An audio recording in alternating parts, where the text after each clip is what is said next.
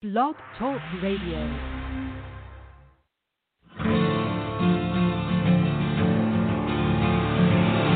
It's time to strap our boots on. This is a perfect day to die. Wipe the blood out of our eyes. In this life there's no surrender, and there's nothing left for us to do. Find the strength to see this through. We are the ones who will never be broken. With our final breath, we'll fight to the death. We are soldiers, we are soldiers. Whoa.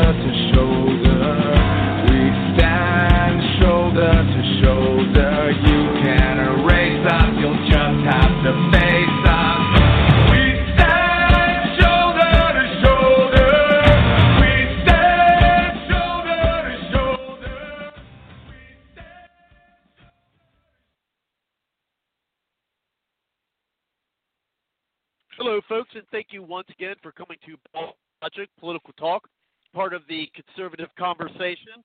And I tell you what, another week it has been from the last time we've had the show until now. I think it's almost to be official, at least in my view, that we are now have entered a phase of what I've been touting for quite some time about we are now in a civil war. I really believe that. And one of the things that, I'll bring this up is, of course, we're tearing down statues of our history. We are so divided. You have people who are, have to shoot people in self-defense and being charged with murder, on that. We have people who are, at a rally and they're on a different side than the protesters, and you are seeing them, being blocked from movement, and then they knock somebody down. This is what happened in New Mexico, and so guy, knocks somebody down, then they chase him, and then he turns around and then shoots the people. They get him on the ground, he gets away, and he shoots the people, and now he's gotten charged. And I'd like to get more information on that. I've seen some videos on Twitter's recently, so I haven't been able to get more detailed information on that. But these are the things I'm seeing. Now, as you know, I've been touting or prognosticating or warning or whatever you want to say for quite some time.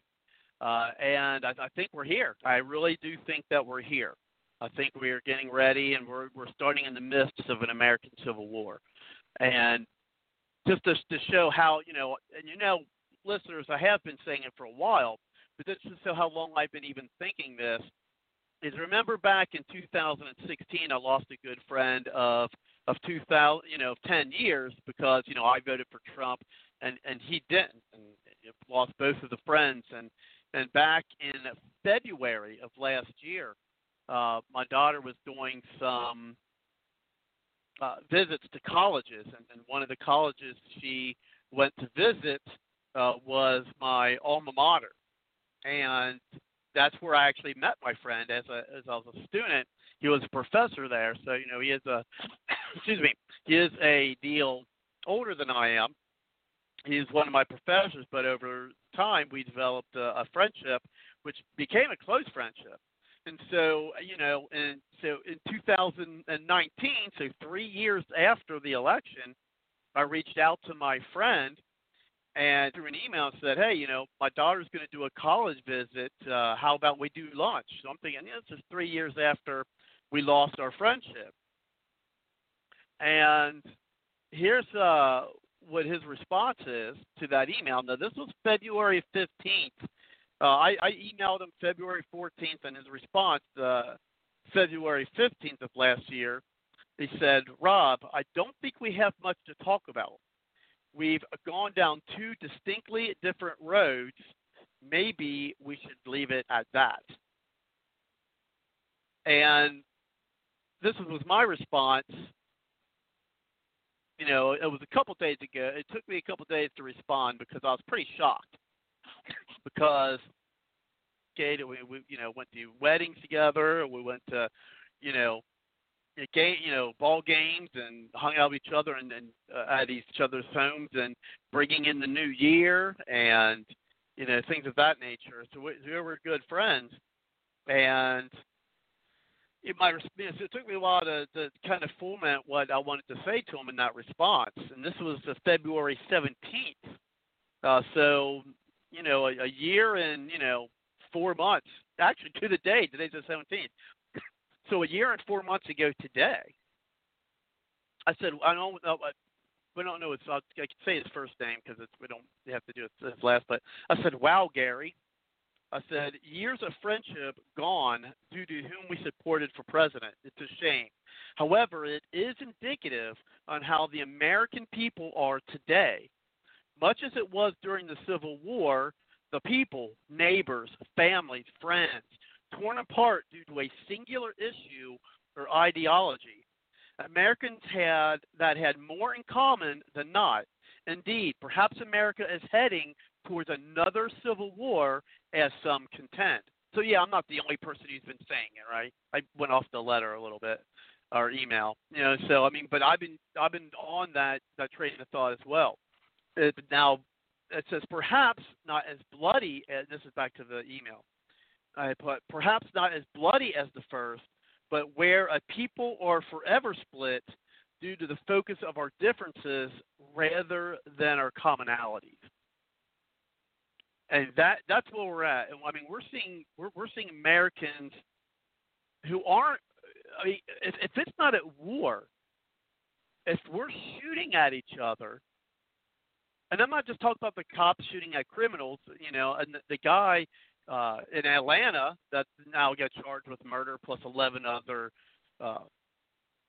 11 other charges, who, in my view, with what I've seen on the videos, taser at the police officer. If that taser would have hit, it may not have killed him, but it certainly would have stunned the officer. And who's to say that guy wouldn't have run back, taken the officer's gun while he was stunned, and then shot the other officer? So who's to say that wouldn't happen? And then we have the incident in New Mexico when, protesters are trying to literally chisel down statues, and then you had people trying to get them away from it, and then this guy's trying to get through the crowd, and a woman is in front of him kind of blocking his way, and he pretty much knocks her down. But hey, you know what? In today's world, normally I'd be against that. I don't knock down a woman. But you know what? If a woman wants to be on par, then they got to be on par in all ways, and my take on that. And so about a crowd of people, about 5 people, through what I've seen in the video, chased after him. They had him on the ground. They're beating him up. He was able to escape. He pulled his weapon from his concealed carry, and he shot off 4 shots. I counted. Pop, pop, pop, pop, pop. And I think he hit one guy. Well, they caught him, and now he's been arrested. I think all these people, should walk for self-defense. I mean, let me tell you something. If I got 5 people on me, and I've got a gun, let me tell you something. I'm taking that gun out, and I'm defending myself. Point is we have people who we're killing each other. I mean, I know we've been, but now, I know people have been murderers and stuff, but this is different. I think different because this is on ideological lines. It's what this is on. It really is. And we got to find something to bring America together. And that's one of the reasons why I have our guest on tonight. He'll be coming in the top of the next hour. He's calling in from Houston, Texas. And that is Brian Lantz from the LaRouche PAC.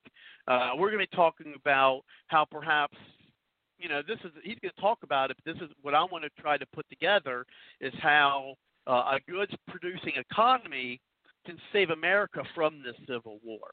Okay, no one's talking about this. It's just my idea. This is something I put out there, or I'm putting out there.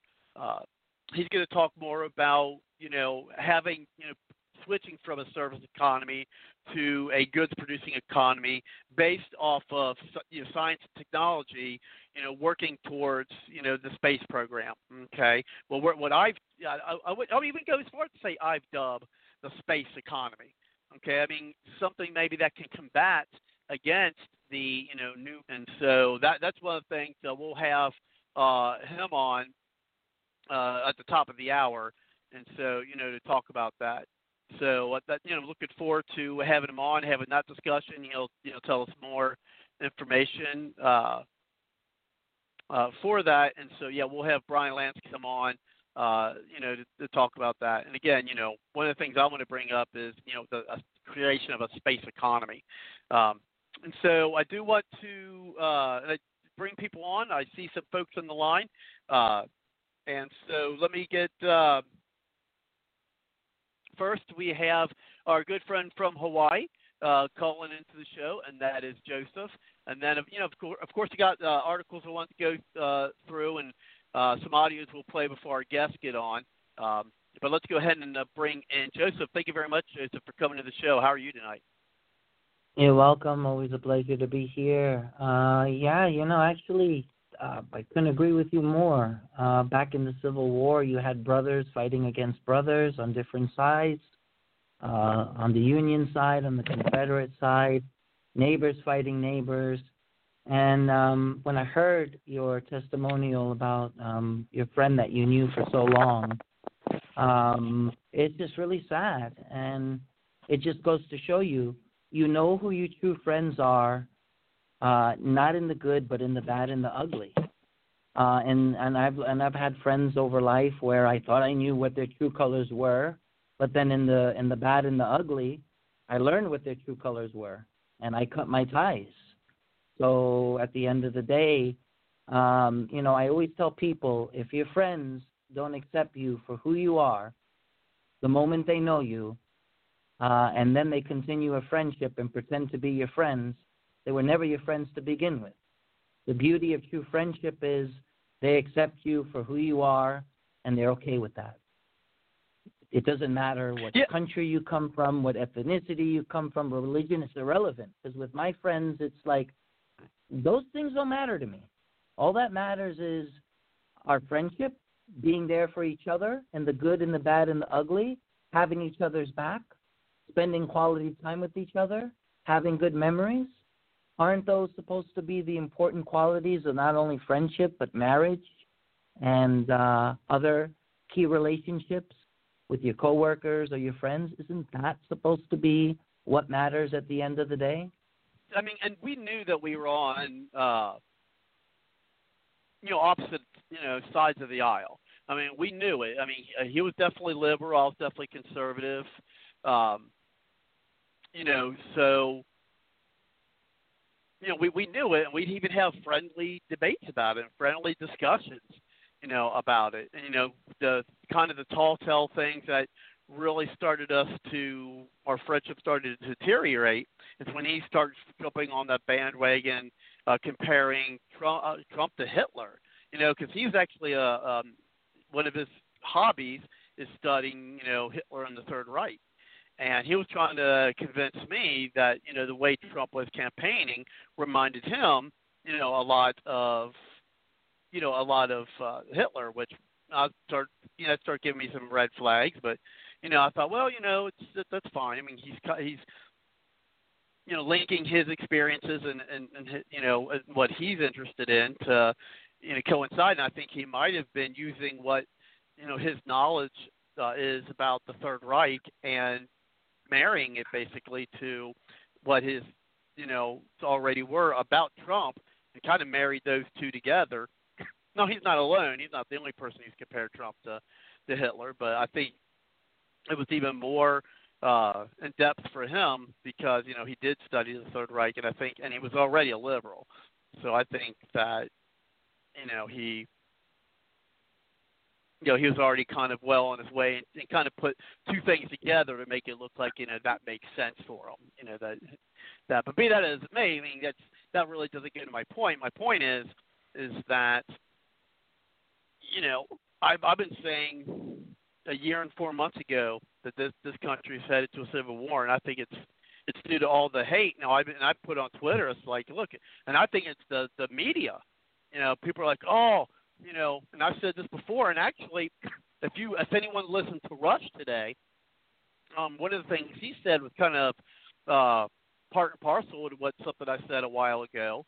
And if you recall, people, were saying, well, just get rid of Trump, everything would be more peaceful, and there would be less hate if it wasn't for Trump. And I was like, no, that's what they're trying to do. Remember what I've said this for people who are long-term listeners, not look back at our archives. One of these days I'm going to have to somehow make the time to take some of our old shows and take some of the audio clips and then play it later on in the future, as part of our, what I call our prognostication. Because if you recall, I said, something, like that's what they're trying to do. They're trying to wear us down to try to get us to not support, Trump is what they're trying to do. They're trying to get us to say, like, oh my gosh, we're so tired of this stuff, all the stuff going on with Trump. And I think I've said this was, late last year, and moving into the, it might have even been longer. Again, I'll have to look at the dates and get the actual audio. But they're trying to weaken us down and say, well, look, if you just only, not vote for Trump and vote Trump out, then this stuff's not going to happen. We're not going to have all this discord going on because they're trying to blame Trump. And Rush was basically saying that today, is saying, oh, well, all the hate is because of Trump. But we were saying that a while ago, that's what it's about. But what it is for all this hate, it's the media. I think it does. I think there are many variables. The media does play a pivotal role in it, but I also do think it's also due to failed political leadership over a span of 30, 40 years that, led us to this precipice. If people think that this problem only started 8 years ago with Barack Obama being president or 16 years ago with George W. Bush being president, they are very wrong. This is over a period of over 40 years of failure in leadership, the wrong leaders making the wrong decisions, and failure of the American people to hold our leaders accountable. And so, that's how we reached this precipice. Some people think we just woke up one morning and it just appeared there magically. No, it didn't. So yes, we are on the verge of a civil war. I will say this. Donald Trump needs to start getting involved, because if he's going to be that law and order candidate, and I get it from a political standpoint, he wants to tread carefully because it is election season, but at the same time, he's allowed this to go on way too long. I mean, they've been protesting now for over 3 weeks now, and it still hasn't stopped. Okay, they're still attacking police officers. That still hasn't stopped. Now they're like adding, the ultimate slap in the face by tearing down statues, which, by the way, in one of the states where they tore down the statues, one of the heads of the statue actually fell on somebody, crushed them, and they're in critical condition. And that was caught on tape. So it's like, yeah, I mean, come on. Trump has to – it's about time to finally come in and, you know, right now I'm going to be honest. I'm disappointed because right now he's been talking the talk, but he's not walking the walk. When will he come in? How long do we have to wait? Yeah, go ahead. And I've wondered that myself, and here's my answer to that, Joseph. Sure. I think that I think his first inclination is to that's why you see him saying, I'm going to do this, and then he doesn't. And then you're like, what? Why didn't you do that? I think his first inclination is, man, we need to get in there and stop this stuff. We need to get in there and stop this stuff. There's innocent people getting affected and this and that. And then whether he is being, advised to do this or if this is something he's realized, because I think he's becoming more and more political savvy as, he's president. Because no president, at least not in modern history, has been through as much as this guy has. At least get attacks from within. Now, of course, we've had other presidents, modern day, been in real wartime. But no one's been attacked by members of his own nation than he has, of an American president. I would agree. And you couldn't have said it better, modern history, because what many people don't realize is actually the Republican Party initially did not back Abraham Lincoln when he wanted to abolish slavery. They did not back it. That's what many people who haven't studied history don't know. Most Republicans are actually against him. There's this preconceived notion that the whole party was in line with him and they were all on the same page. No, they weren't. They were not on the same page in the beginning. He faced a lot of opposition within his own party, similar to what Trump is facing. Trump is facing a lot of opposition within his party, and that is a problem. And that is another great challenge and obstacle that's ahead. And I'll just say one more thing before I defer back to you. I have an announcement to make, ladies and gentlemen. After careful consideration and thought, I'm going to be moving out of Hawaii soon. I'm actually going to be moving to – yes, because I decided to move to CHOP in Seattle. I heard it's a great place. It's a very festive environment. I hear they have a very good economy and a very good, warlord over there. So I figured, why not? I guess this is the best time to go to CHOP. It seems to be the ideal utopia. And, guess what? And they have borders, no too. police. They have borders. They put up a border wall. Absolutely, yes. I want a place that has borders. And by the way, I don't want any police. There's no police. I mean, they actually abandoned the precinct. So, ladies and gentlemen, CHOP, give it a second look. I hear they have some very good vacation packages over there just to check out their luxurious 6 blocks of utopia there. And I'll defer back to you. And I'm not saying it in a humorous way, like in a sinister way, but with everything that's going on, you got to have some sort of sense of humor to keep your sanity.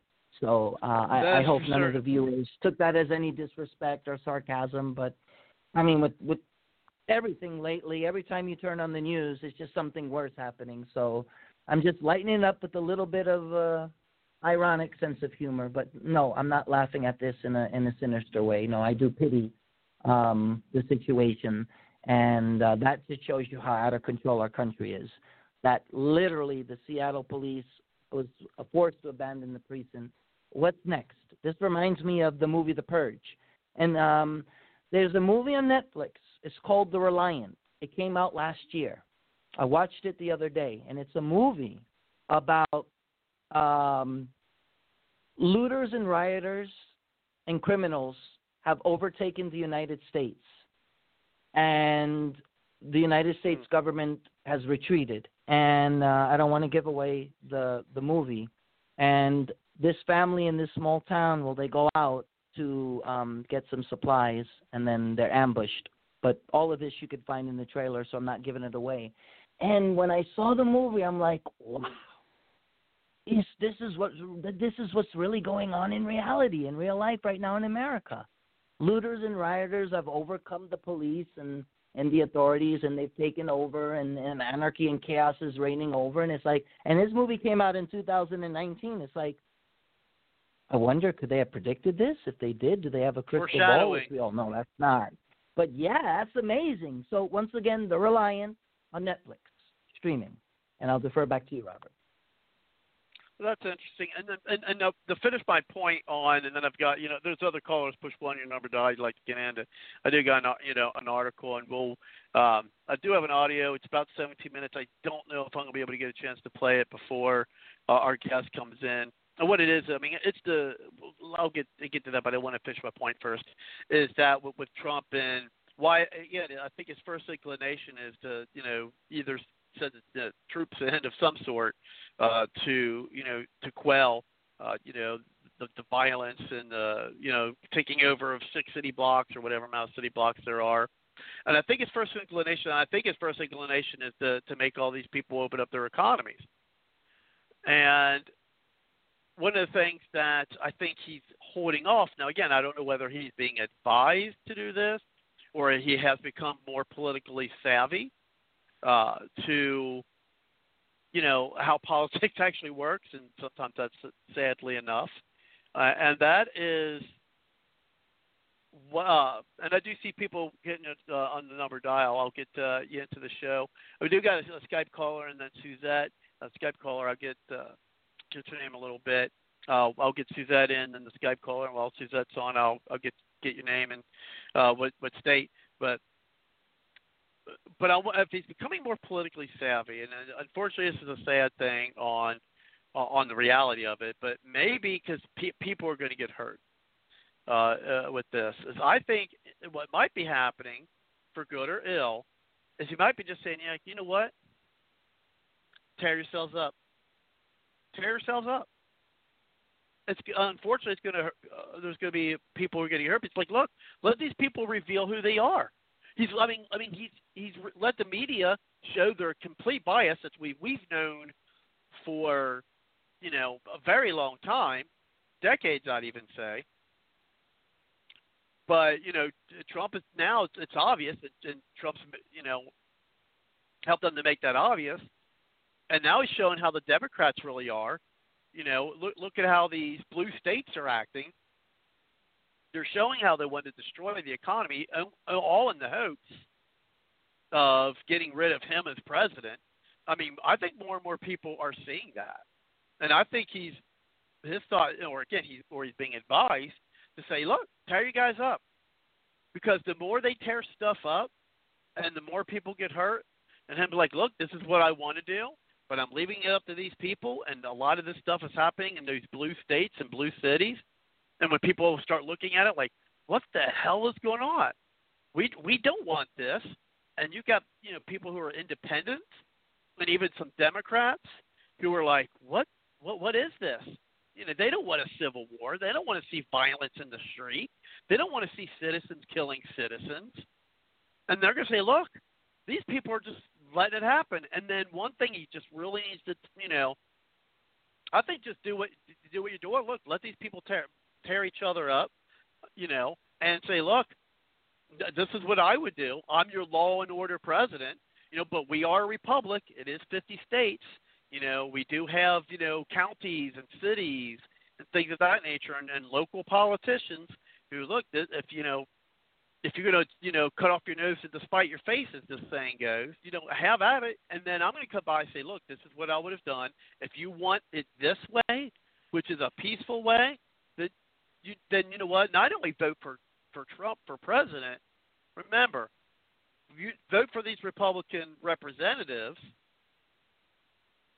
then you're not, then we're actually going to get something, that we'll actually get something done. Because all he's got to do is keep playing while he's waiting, while these guys are letting him destroy each other. Is then he's got, could say, look, this is how we would do it. Remember, this stuff is originating in blue states and blue cities, and you can't blame me. I've been in office for 3-4 years. If there's systemic racism, that didn't just happen in the past 3 years. That's been happening. If that's indeed been happening, that's been happening, Gates, while you have been in office. Biden, you've been in office for decades, 40-something years. Where have you been to do anything about this? Pelosi, where have you been? Schumer, where have you been? Adam Schiff, shut the hell up. Where have you been? So that's what I think he should be touting, saying, look, just point them out. Say, they've been here for 40 years. Why are they trying to hold me responsible, for something that's been going on for years? Why didn't they do anything about it? Why didn't they do anything about it? And now they want to blame me as if it's somehow my fault? Whatever. But, we do have some callers on the line, and then we have Kelly on the line, too. I promise we'll get you all in. We do have our guest coming in about a half an hour. Probably won't get to my audio. I want to play the full moon speech because I think it's great to hear. And maybe later on in the show we'll get to that. And I do have another article, but first, first and foremost, we do want to get our callers in. So let's go ahead and bring in Suzette. And while I'm on Suzette's Skype caller, I'll get your name while we talk to Suzette. But first, let's get her in. And let's go ahead and thank you very much, Suzette, for coming on the show. How are you tonight? I'm doing okay, Robert. Thank you for taking my call. Sorry to hear about your relationship, what happened with your friend there. People are either doubling down or they're actually seeing the light for what it is. There's, for whatever reason that people can't just let things go between a friend. It just is remarkable to me. They can't see the value in a friendship and treating somebody like a human being, and even just being civil until you can get to that lower level of understanding, rather than just to cut people off. That's just bizarre to me. But I don't know. I might say I think Joseph had said something in one of the shows as far as technology interfering with people and human contact. They'd rather be on their phones and devices and on their keyboards, tap, tap, tapping, rather than human contact, and that affects their ability to be humane, I think. I don't know. I think, was that right, Joseph? You mentioned something to that effect on a previous show. I couldn't say when, but I thought it was you. Yeah. Yes, that is correct. I did. Okay. Because we have other callers, and I could have swore it was you, so yeah, okay. And I think you were right. You had something there. And that's just too bad. I don't know what made me think about that, but what you had said there, other than what Robert was saying, and people just email. He just sent an email saying, sorry, nothing left to say. Bye. Nothing left to say. No face-to-face, no look at me in the eyes, no human contact. I don't know. It's just so bizarre to me. I'm 52 years old, and I was just brought up, look at somebody in the eyes when you're talking to them, so they know you're talking directly to them or with them. And now everything's just by cell phone and computer. And you can't always convey your thoughts in text. People would rather text than that's call. That's for sure. So, anyway, I'm trying to think of what else you talked about, the comments, before I let you go. I think that was it. Oh, other than what I put in the chat room for you under Bringing a Boy about what's happening with the case, but that's going to be, I guess, later you'll be discussing that. So, anyway, back to you, Robert. Hello, everybody. Yeah, and here's what got in the chat, and then we'll bring in Joe. And then it says, today the prosecutor made his case to charge the officers. One officer kicked Mr. Brooks after he shot and killed and stood over Brooks' shoulders after he was dead. Video shows neither officer tried to administer CPR. Is this the one in Atlanta? The one that happened at Wendy's in the parking lot? Well, I've seen a different video. It says prosecutors gave us presentation showing pics and videos demonstrating his reason to serve officers with warrants. They have till tomorrow by p.m. to turn themselves in, according to DA. The first officer on the scene is going to cooperate with police. In other words, the officer spilling the beans, I guess. So yeah. Now, this morning, did you hear of? Hold on, because I have a question. Did you see the? Because I heard someone say that he kicked Mr. Brooks after he shot him. Did you see the video? Yes, and I saw the picture. The prosecutor today had a press briefing, and in that press briefing, he went step by step of what he is charging the 11 counts for, and each one he had a presentation of a video and a picture. They were all blown up, the picture, and of course he had a big screen, huge TV in court to show the video. And so you should have heard the gasps in the courtroom when I didn't even know that had happened. It's just coming out now. They had reviewed 7 videos, and these are the pictures and video that they had come up with to use to charge these officers with, and that's what they presented today. Okay, now I've seen a video where it was moving around a lot, but it sounded like that he was actually he was giving CPR, telling him to keep breathing or something like that. I thought was there a video on that? They didn't show Robert, that video? Well, of course they won't show that that video. Robert, go ahead. It's on YouTube, but there is one. Yeah, there is one. I did see it. I know which one you're talking about, but they're not airing it on TV. Yeah, there is, but they're not airing it on TV because that's not the narrative they want to push. Instead, they're focusing on the shooting of the guy who obviously was attacking the officers with the taser. But I just wanted to just add that part in. But yes, it's on YouTube if you want to see it. Wait, I tell you what. Here's the thing. The video. Now, I didn't see the part where he kicked him. Okay. I didn't, and I would have to see that for myself, and even that I don't know. I would have to really look at it because I seen the video. Now I'm not saying it's true, and I don't, but I seen a video the other day and I found it quite interesting. And I'm not a conspiracy theorist. I actually shy away from any conspiracy theory stuff. But I did find an interesting video it wasn't even an interesting video that somebody made. I went back and actually watched an original video that I watched before, where you have George Floyd walking through the street. Watch the video again. Walking through the streets with the cops, right? And they put him in. He's sitting against a wall. Look at his head. His head appears to have stubbles of hair on his head. Okay. Then when you look at the video of him on the ground. Okay, actually do it now. Let's do an exercise here. Let's do a fun exercise. Everyone, if you have internet access and you're watching or listening to the show now, whether it's live or whether it is, on the archive, pull up the video. And I could be wrong. Maybe it's my eyes. Maybe it's the light on my video. Maybe it's the light there. Maybe it's something. But it was weird. And I'm not saying, what the person was saying was true, it's conspiracy or this, that, but it was weird that when they had him against he was sitting against the wall, he had stubble hair. But when he's on the ground and the guy and the cop had his knee on his neck, the guy looked like completely bald, like no hair at all, like a shaven head. It was weird. Again, could have been lighting, could have been angle, could have been, I don't know. And again, I'm not a conspiracy theorist. Shy away from those. But when someone put that on Twitter, and I watched them, I watched their video, and then I watched the one that I originally looked at when I was looking at the video of what happened. And I'm like, hey, wait a minute. It does look like he's got hair, because they pointed it out in their video. Look at the hair. He had hair in this part of the video, but why didn't he have hair in the other part of the video?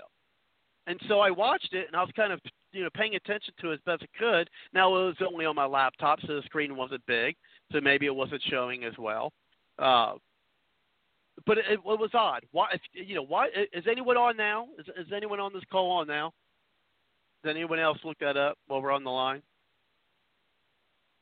Suzette or Joseph? We're looking it up right now as we speak. Yeah. Okay. Well, watch the video. The one I looked at is like a 20-minute video or 21-minute video or something. And watch as they're sitting, putting him up against, sitting him against the wall, and it looks like he's got stubble. I mean, look how dark his head is. It looks like there's hair stubble. And then if you want to fast forward to go to where he's on the ground, he looks completely bald.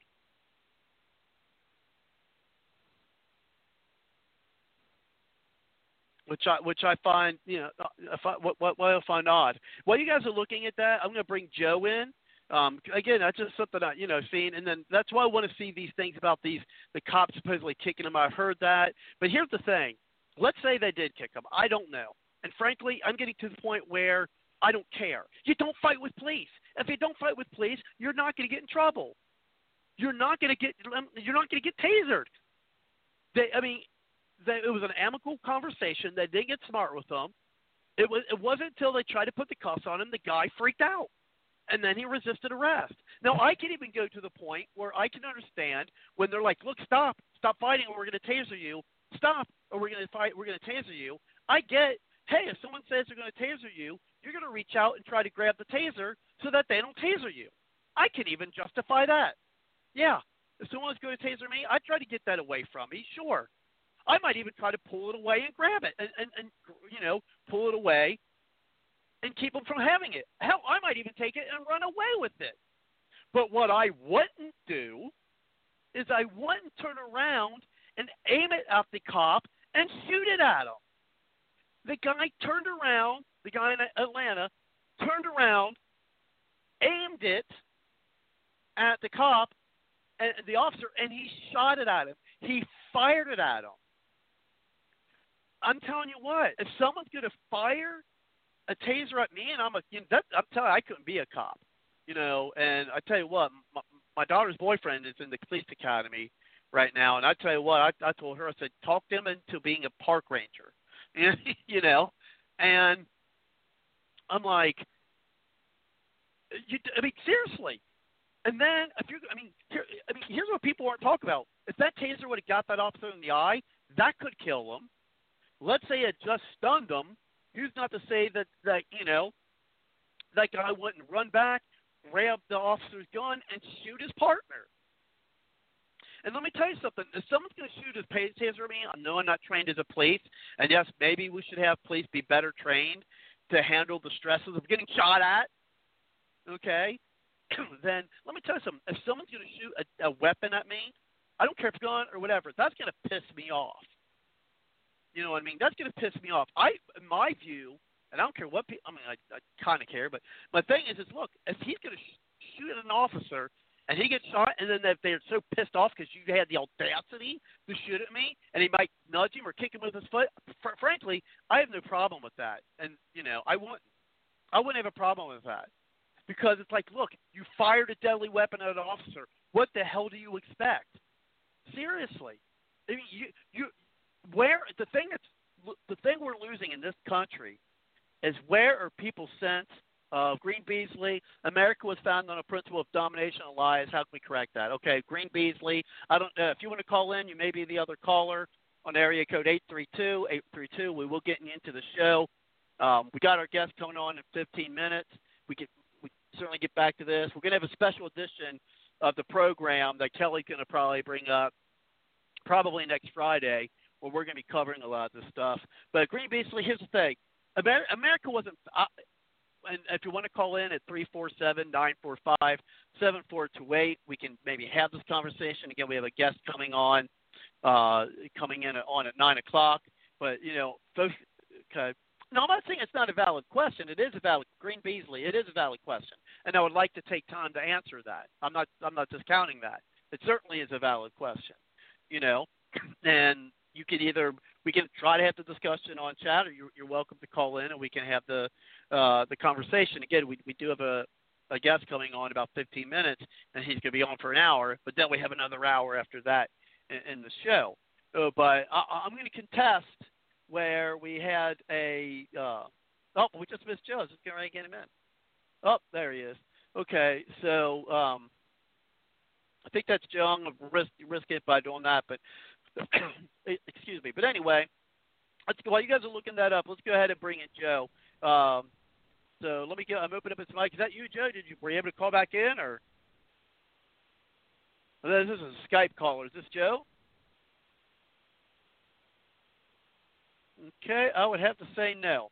Just push the 1 on your number dial if you'd like to call back in. Maybe Joe will be able to call back. We'll see. Maybe another call came out. So let's go ahead and now, real quick, before I bring Kelly in, do you have? Did you guys get an opportunity, either Joseph or Suzette, to look at that video? I did. It's on YouTube. Okay. So, I mean, did you see anything like that, or am I just seeing things? No, I did see it. It's actually in a 4-minute and 19 video that comes from channel 11, alive, 27-year-old Rashard Brooks of Atlanta was killed in a shooting by 2 Atlanta Police Department officers. I'm trying to see. No, it's a local news. I meant the George Floor video about with the hair. I was saying that got found kind of weird. Oh, that's the video I was talking about. Got it. Okay, so let me. But yeah, I'll have to look at that one too. But Suzette, I'll look at that one. Okay. I'm going to research it for you right now. Okay, thank you. So Suzette, did you look up the one for George Floyd? I'm looking. I think I found it. But it's not a 20-minute video. 20-minute video or around there, 18, 19, 20 in there. There aren't any. I've been scrolling, and they've like taken them down to like 7 minutes, 2 minutes. But I know which one you're talking about when they had them on the wall initially. And and the car door opened and all that. They were sitting them on the wall, except they blurred out their faces. They had an officer walk over there to watch them. Yeah, that's where he's against the wall, and it looks like he's got hair, or at least stubbles of it. Mhm. So you could see that, the black on the hair. Now go to a video where he's down. I mean, I know you can find this one. This is everywhere. But go to the video where the officer has his knee on his neck. Okay. Yeah, that one is everywhere. All right. Yeah, that one you'll find easy. And tell me if that guy looks completely bald, like no stubble on his head at all. Yeah, he's bald. He looks bald? Yeah. There's a little bit of shine to his head, so yeah, it's bald. There wouldn't be so much shine. So, where's his hair?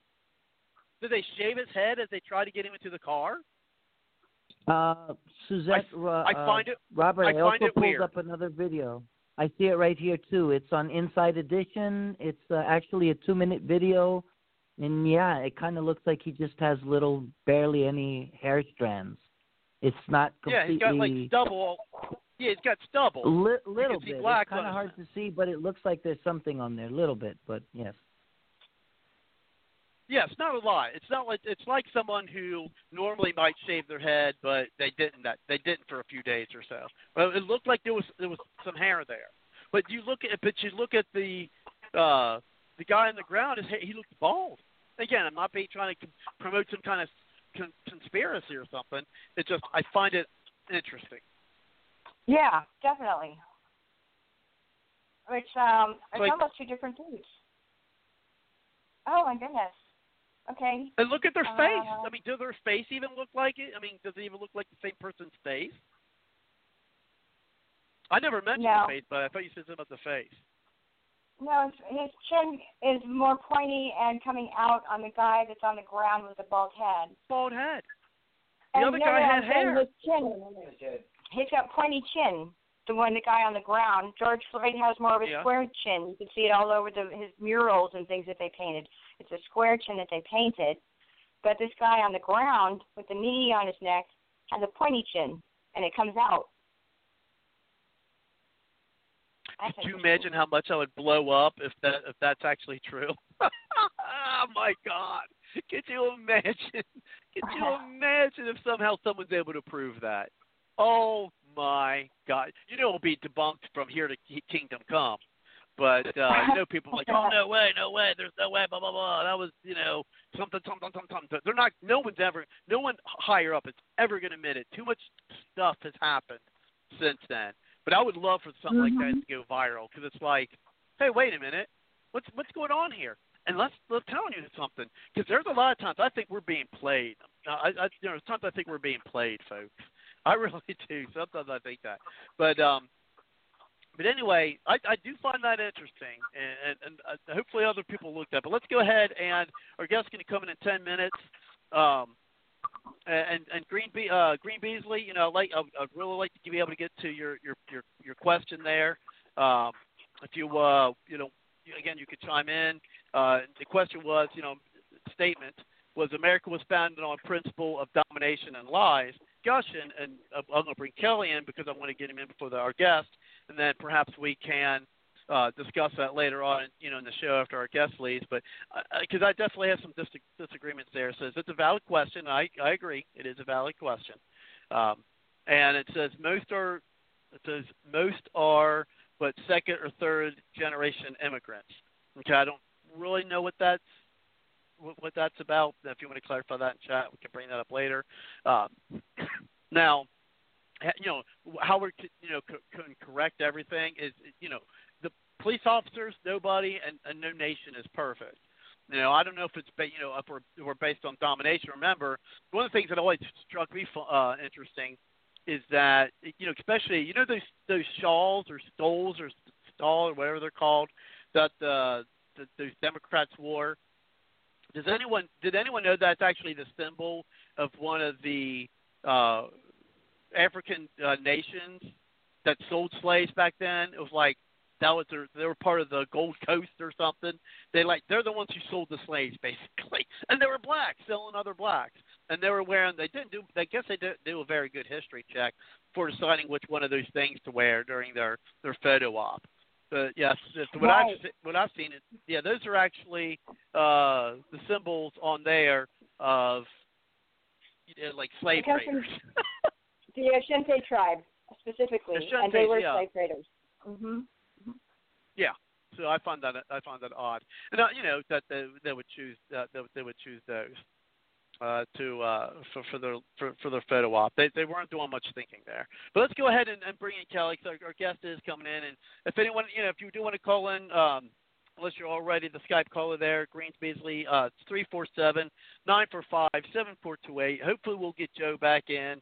I know sometimes he has to fade in and out or come in and out when he calls in. I do see one Skype caller, but I don't think that's him.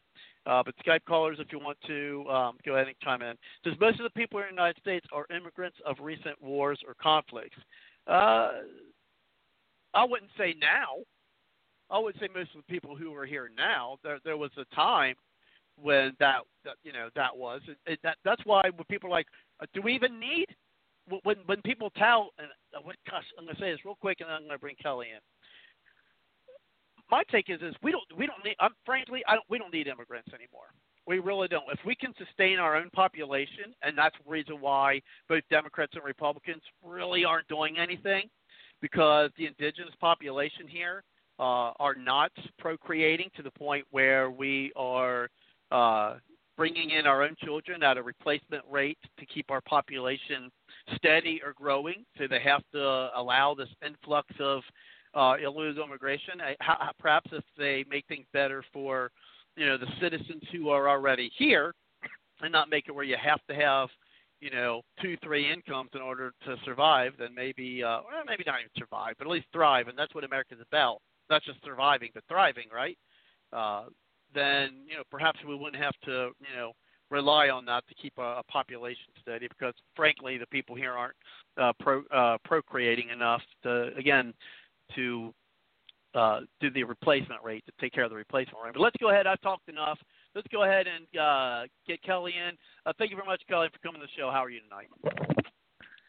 Hey, I'm doing good. I'm really appreciating the peace of living in a small town. I want to get to that. But first, I live in a township, and I'm so happy about that. I will never live in a big city again. Go ahead. Oh, good for you, yeah. A lot of peace here. But before that, I've heard the George Floyd situation was a hoax. I'm like, okay, well, let's look up some videos. This could be true, maybe it's not. I couldn't find that video. Maybe Suzette could send it to me by email. So, but just watch any regular video. Yeah, just watch any video. Don't even have to be the one that they're touting is pointing out the conspiracy. I just went to the same video that I always went to, and I never paid attention to it. I just watched it like, oh yeah, they got him against the wall. Oh, wait a minute. Hey, now there's the guy's knees on him. I never paid attention to the guy's hair until someone pointed that out on Twitter. I'm like, I'm going to watch that again. Same video, Same video I watched, before even seeing that. So it wasn't one that, that was posted that was for what they were trying to tout. It's the same video I went to the last time, and I'm like, but I actually paid attention that time. And then I was looking, I was like, hey, what's going on? But go ahead, Kelly. Yeah. Well, what I was hearing from people is notice the license plates. That's just not state-issued license plates. And the whole street there wasn't many people on the street at all sorts of things. 8 minutes, 45 seconds. It's okay to create a little suspicion, but I haven't dug into it to really comment, but maybe Suzette can send me an email, or I'll just look up something. Anyway, the piece of living in a small town. Some things happened today. Well, I'm a little late. I decided to go to Wednesday night church. It's a small building, dozen people there, and this is kind of amusing, but the pastor was talking about, church is a family, and I want to discuss ologies like theology and eschatology and ecclesiastiology, and we're a family. And I'm like, I raised my hand, and he knows I joke around in church, and I said, so we should learn so we're a family, and we should learn a bunch of ologies. He says, yeah. Well, then maybe we should learn also about zoology. And real quick, Kelly, I do see our guest has called, is in the caller. I'll bring him in a couple of minutes, but if you want to chime in earlier, push the 1 on the number dial, Brian, and we'll get you into the show. If not, I'll be bringing him in a couple of minutes. But go ahead, Kelly. Yeah. So anyway, but this town, small, 7,500 people, has got a heart.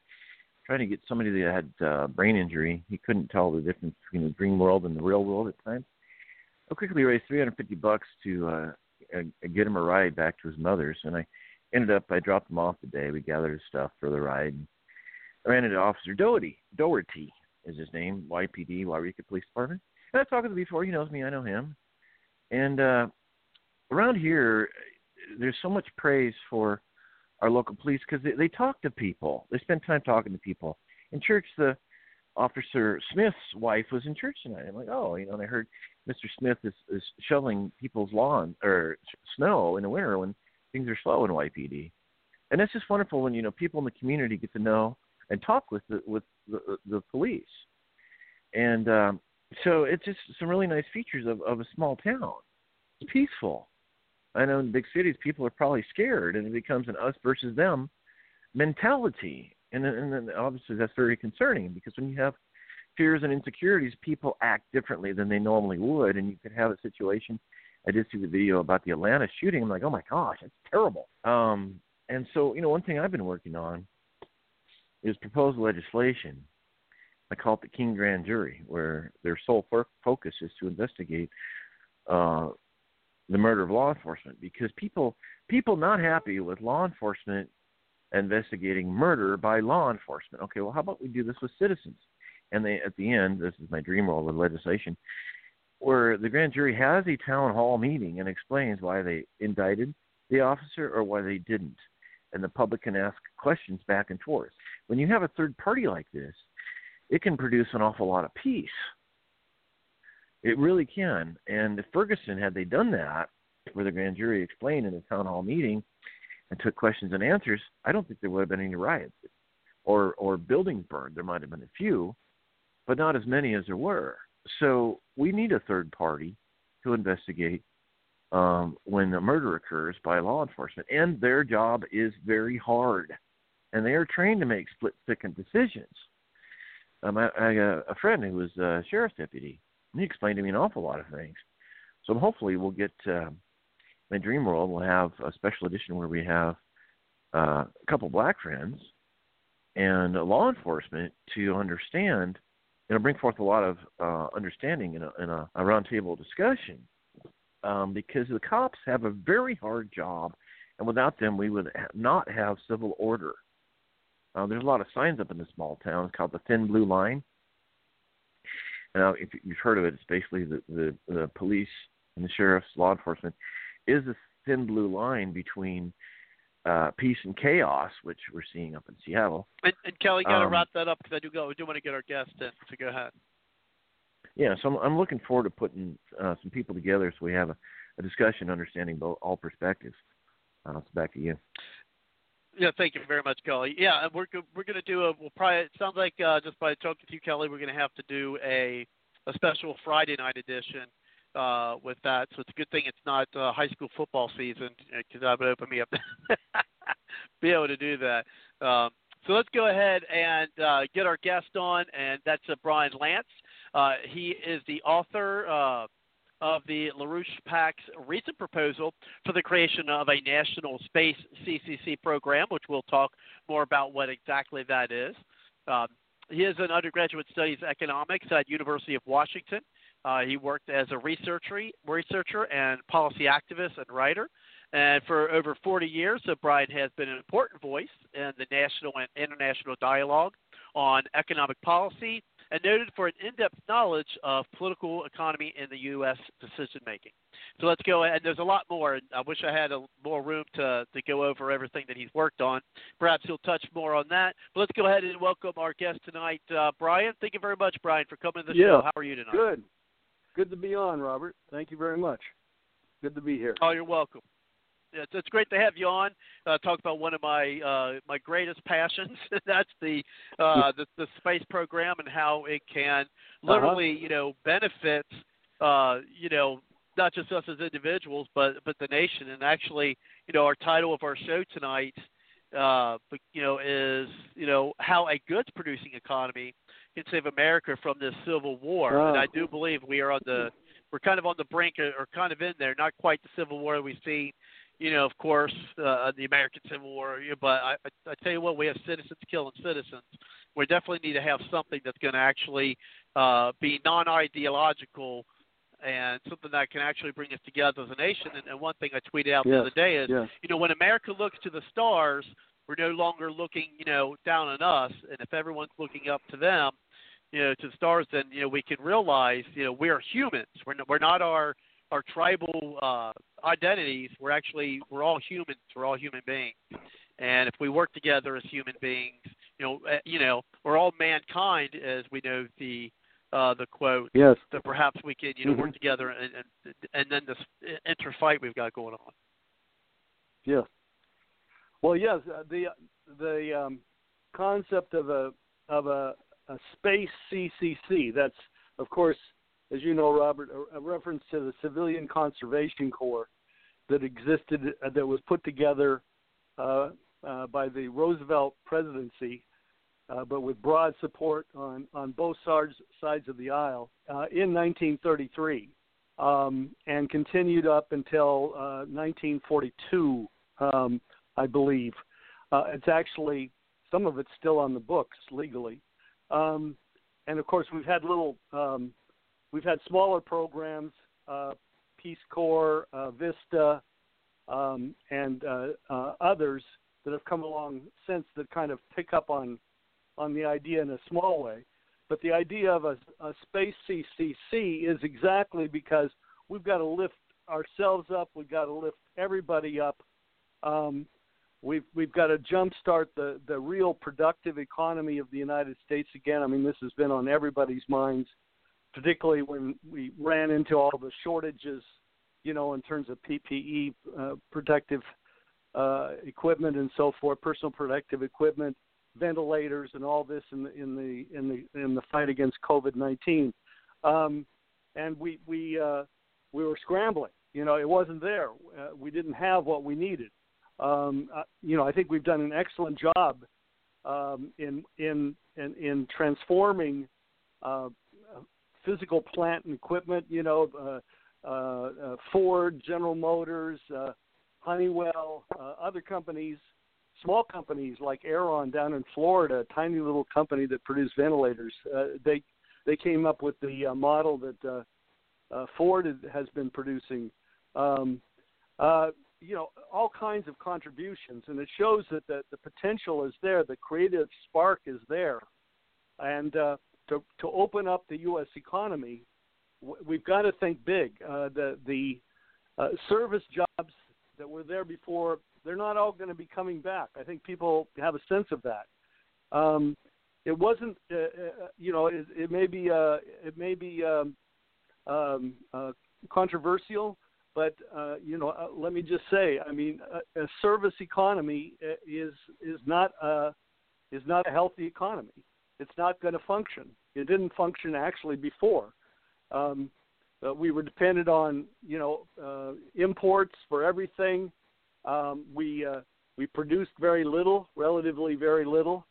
Our manufacturing workforce had shrunk tremendously through the process of financialization of the economy, where everything, if it could be done cheaper overseas, hey, why not ditch it here and go over there? Who cares about the aftermath that's left so much of the country? Competitive advantage. Yeah. Yes. Yeah. Break in whenever you want.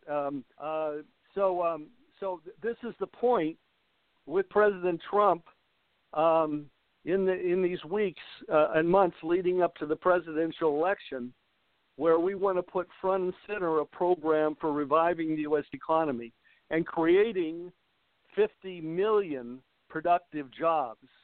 We've got about 50 million people that are unemployed or underemployed, working at non-productive part-time jobs, flipping hamburgers, tattoo parlors, you name it. But we're out to create 50 million productive jobs, which also means they pay better as well, to transform the U.S. economy, not in a blink of an eye, but over a relatively short period of time, carry out a peacetime economic mobilization. And the space CCC idea and space, the question of a space economy, as you call it the other day when we were talking, Robert, is that for an economy to grow, any economy to grow, you've got to have a science driver. During World War II, you could say it was the Manhattan Project and related programs like that were on the cutting edge of human knowledge. Kennedy launched the moonshot, and this was a science driver. As you know, we know this very conversation that we're having right now. I'm on a cell phone. I don't know what you are. You probably are as well. But, most of the technology we have today was a byproduct of that moonshot that occurred back in the 1960s, 50 years ago, more than 50, 60 years ago almost. So the science driver today is Project Artemis, if that can be filled out, and it needs to be filled out. As you mentioned yesterday, a lot of people don't know this program. In early last year, Project Artemis was launched by NASA at the direction of President Trump. Artemis is the twin of Apollo in Greek mythology, and she's on the moon. And so we had the Apollo missions, and so the idea is Project Artemis, and it is to put a man and a woman on the moon by 2024. That was 5 years from when the program was announced. And the SpaceX shot to the ISS that succeeded a couple weeks, part of the buildup for this program. And then to make a sustained presence on the moon by 2027, and then move on to Mars while you continue to develop and colonize the moon, move on to Mars in the 2030s. So you're really talking about, building out a interplanetary infrastructure platform. But where you build it largely is right here on Earth. The productivity that's going to be developed is going to be built right here on Earth. The spin-ups are going to be felt right here on Earth at the same time that we push the envelope and discover new laws of the universe, because we don't know what's out there. We don't, we're just beginning to figure things out. And so this is going to have enormous implications. And I would just add that the rest of the world is doing the same. This year, the United Arab Emirates, launching on a Japanese rocket, are going to Mars. Not a manned mission, but with a with a orbiting station, which will be used for research and so forth, unmanned. China is going to Mars this year. The United States is going to Mars in about a month, almost just a month from now, with a lander and a rover. And then the European Union and Russia is going in the next year or two, probably in 2 years, given the window of opportunity between the Earth and Mars. And I'm leaving somebody else out. India is the other country that's going again to Mars. All of these are unmanned, but this is virtually, you could say, the whole world, if you think about the populations involved, that are going out in this wide-ranging investigative exploratory mission to Mars. And then you have similar programs on the way to the moon. So we've got to step up to the plate here and make sure that Project Artemis succeeds not only in getting to the moon but on to Mars. But we've got to, in the meantime, we've got to completely overhaul and upgrade our entire workforce and productive capacity.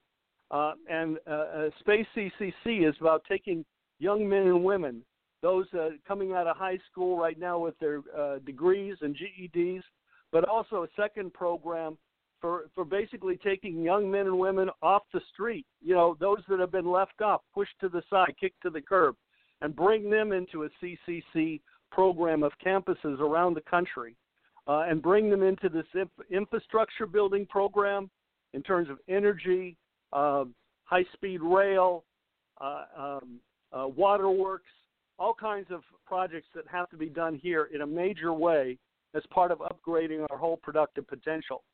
And then those coming out of high school with their degrees and GEDs, supporting them and getting them into absolutely cutting-edge programs in engineering, in as machinists, welders, electricians, high-tech, not low-tech, high-tech, the high-tech end of it, as an aerospace industry, to train up the skilled workforce that we need starting yesterday. We've got a massive labor shortage right now, even as we're talking in this COVID shutdown. We have a massive labor shortage, and so there's so much to do. And everything that we're doing will pay for itself in terms of the productive outcome. So that's my best shot I can give in terms of an opening here, Robert. And we can kick it around and go in other directions as well. Well, one of the things that comes to mind, during your conversation here is, a lot of people, have to be, made aware, because they don't know because the news is so inundated. I mean, it seems like you get a topic, first, whether it's the impeachment or whether it's COVID or whether it's, the protesters and rioting, looting, and now it's the police, shooting and people shooting at the police in this new civil war that I say that I truly believe that we're in. Again, not to the same scale as what we've seen in the Great American Civil War, but I think we're so. But these topics always, that they consume. I mean, almost the entire 24. I mean, people used to make fun of, in a way, the 24-hour news cycle and how hard it was to fill up a 24-hour news cycle. So you would have, just stories that really weren't news, in the 24-hour news cycle. But now you have it where you have one topic and it covers the entire 24-hour cycle. I mean, as you stated earlier, Brian, is just a few weeks ago, there was a very historic event in America. You had it's been 9 years since the United States had American astronauts launch from American soil using American rockets from here. What a lot of people don't, because it's not talked about a lot, when people are saying, oh my gosh, Russia is our biggest enemy, we got to watch out for Russia, without even knowing that the way that our astronauts have been going to the International Space Station is through the Russians. And right now, you have people who are Russians and Americans together on the International Space Station. But listening to a lot of our politicians, you wouldn't know that. Listening to our, quote, American media, you wouldn't know that. Be more aware, so how can we get this out to the media to show them, like, look, this is, this can benefit you and this is going to benefit the economy. One of the questions that, I've had, and you've heard me ask it on the conference calls, is that how can we get this out to the public? We need someone like Trump to bring during a national event, such as a State of the Union or something like that. Talk about, maybe a space economy, maybe even one that can take over the talk of the Green New Deal, right? They had the Green New Deal, and remember when Obama was in, he talked about, a green economy is what Obama talked about. And we took this out to the before COVID-19 hit. We took this out to the various rallies that Trump was holding.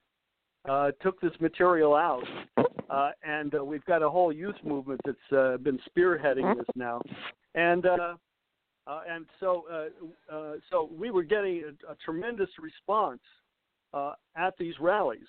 Our report on this, on the how to open up the U.S. and world economy, is available for free on our website, and I encourage everybody to go to LaRouche PAC, LaRouchePAC.com. LaRouche is LaRouche, so LaRouchePAC.com, and you can just scroll down. Right now it's about eight items down is the report itself, and you can download it, you can print it out, whatever. It's free. It's 7 chapters, and the Space CC is the 6th chapter, but it takes you through the whole question of economics. So that we want to engage people in taking this out to their congressmen, their state legislatures, their ministers, their union leaders. We just had a day of action today. We young men and women around the United States, but also in other parts of the world, including Africa, where we have independent chapters now being created through what's called the Schiller Institute.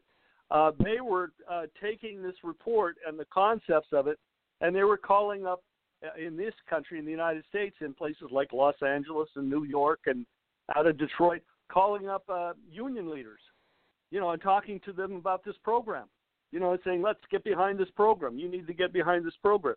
And, it makes so much difference, a 50-year-old union leader getting a call from somebody, that's 18, 20 years old.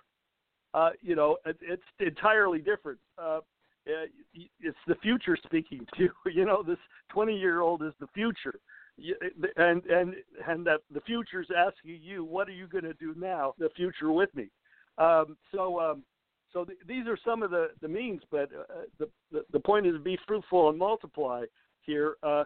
Trump is open. Trump in his State of the Union. Trump in his messages at many of the rallies brings up Project Artemis and going to the moon, and he was there at space when this, as you probably know, Robert, he was there when SpaceX launched in Florida. Pence. Yeah. Go ahead. I'm sorry. I just said him and Pence were there. Yeah. Yes.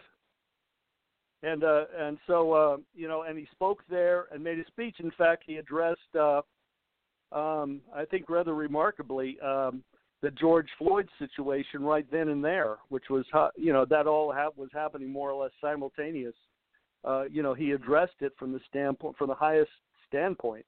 And I would just add, look, I mean, so much of the problem, the issues of poverty included in particular, that African Americans face today around the country is the result of the shutdown of the U.S. Manufacturing industry all across the country, as you probably know. Whether you're talking about Camden or Detroit or wherever, Oakland, California, these were all former industrial areas, which, some of it back after World War II, but much, much more of it, in the 1970s and even more in the 80s, were shutting down. Youngstown, Ohio, and so forth were just decimated with outsourcing, so-called, and all the rest. And and African Americans in particular paid the price. They were left behind in these urban settings where formerly they were industrially, productively employed workers.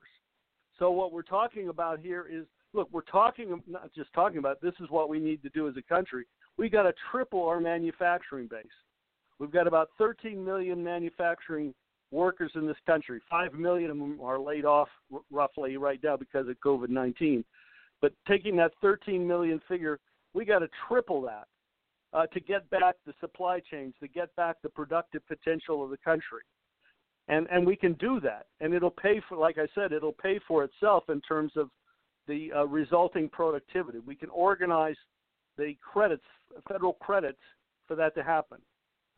So there's reason for optimism. I think the most important thing is going back to your question a moment ago, is people just got to inoculate themselves against the media pessimism. It's not what the media is saying, it's what you are doing. What are you doing to organize your neighbors and coworkers and family to launch the United States into a new era of productivity and a new era in space? Yeah, and how can we, build this new, this new economy, what I like to call the, a space economy? I mean, how can we get that, actually get it started, and get it out to the public that this is what we're working towards? Now, politicians, I mean, because people listen to them all the time, I mean, I think that would be, including the president, be a great place to start, because I know when they were talking about the Green New Deal, you had, of course, all your, liberal Democrats like AOC and that really touting it. And then you also, and other Democrats, but then also, when you had Obama talk about, well, we're going to do a green economy, and he was putting, as you stated, towards that. I mean, how can we get to that point where that, we could get that message out? I think messaging is going to be really important before we can start any of this. Well, I think that's going to be important. Well, I think, first of all, President Trump has already announced this program. He's already right. working through Congress and so forth for additional funding and so forth. We've got to create the opportunity for him to do even more, by offering him the opportunity, by offering him the options. And I think we were just very instrumental. I'm kind of changing subjects here, but farmers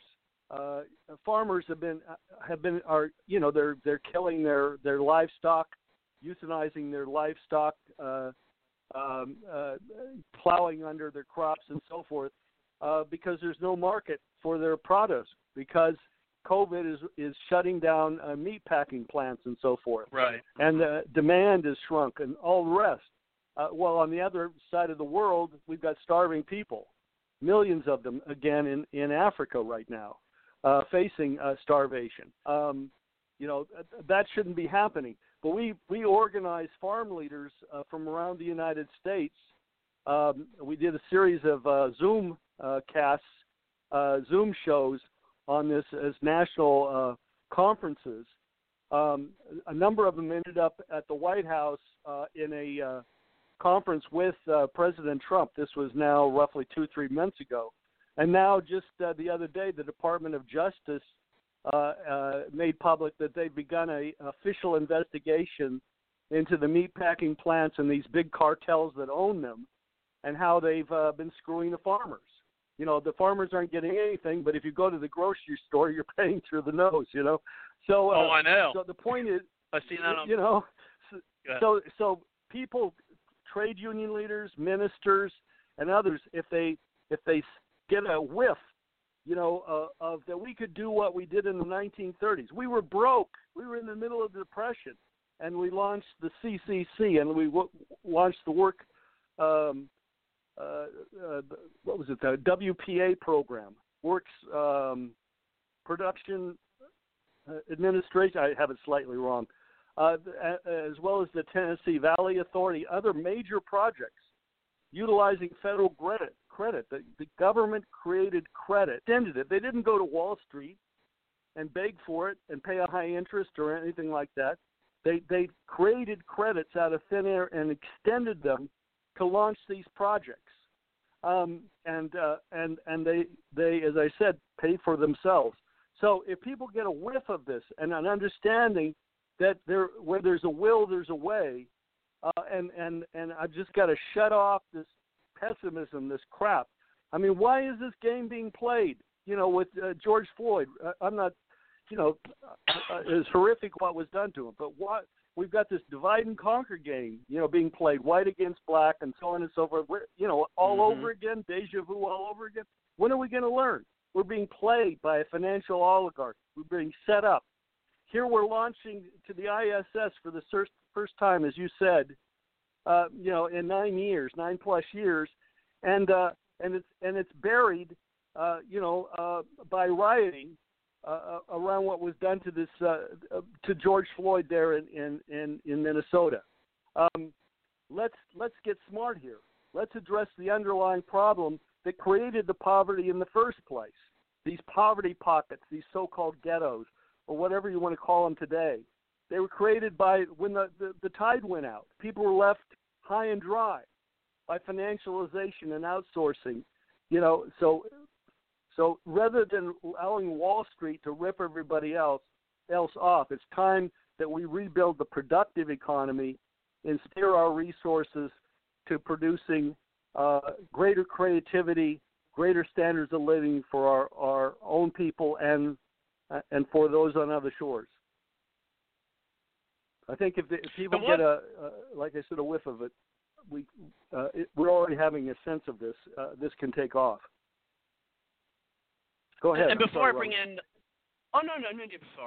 before I bring in the panelists, if they have any comments or questions, I want to bring this up because not only did the people question the economic impact and benefit, of having the space economy and doing what the Artemis program, space program, things of that nature. They always talk about what's happening now. How can we focus on getting this, economy and working on an Artemis program? How can we even address this? How can we even talk about this when we have all this race stuff going on, all this, civil unrest and, going on in America right now? Well, recall one of the things I want to bring up in 1961 is when JFK had his moon speech, right? And so, of course, it wasn't until, later in the 60s that we were actually, landing on the moon, right? Yeah, and sure. So, after he was gone. And a little, right, and a little timeline, that to look at, is in the 1961, you have black and white activists known as the Freedom Riders, taking bus trips to South Africa to protest, about those things, the Freedom Rides. In 1963, you had Governor Wallace, standing in the doorway in the University of Alabama to block students from going in and registering for that. Kennedy sent National Guard to the campus in 63. You had about 250,000 people take part in the March on Washington. That's when Martin Luther King gave his "I Have His Dream" speech there. In 63 again. You have a bomb going off in Birmingham, Alabama. 64, Johnson signs the Civil Rights Act. 65, Malcolm X, is assassinated. Then there's 65, Bloody Sunday. Voting Rights Act of 65 in August. Martin Luther King's assassinated in 68. Fair Housing Act, 68, in 68 in April. So these things can still occur. Why these things were occurring while we got, humans to the moon. So these things were actually occurring. So you can have, civil unrest, which obviously we did, and still be able to get these things accomplished. Yes, and in fact, Reverend Robert Abernathy, who is the president of the Southern Leadership Council, who succeeded the Reverend Dr. Martin Luther King. He went to Cape Canaveral with the purpose of the supporters to protest the Apollo 11 mission, the Apollo 11 mission itself. And he was greeted there by the leadership of NASA,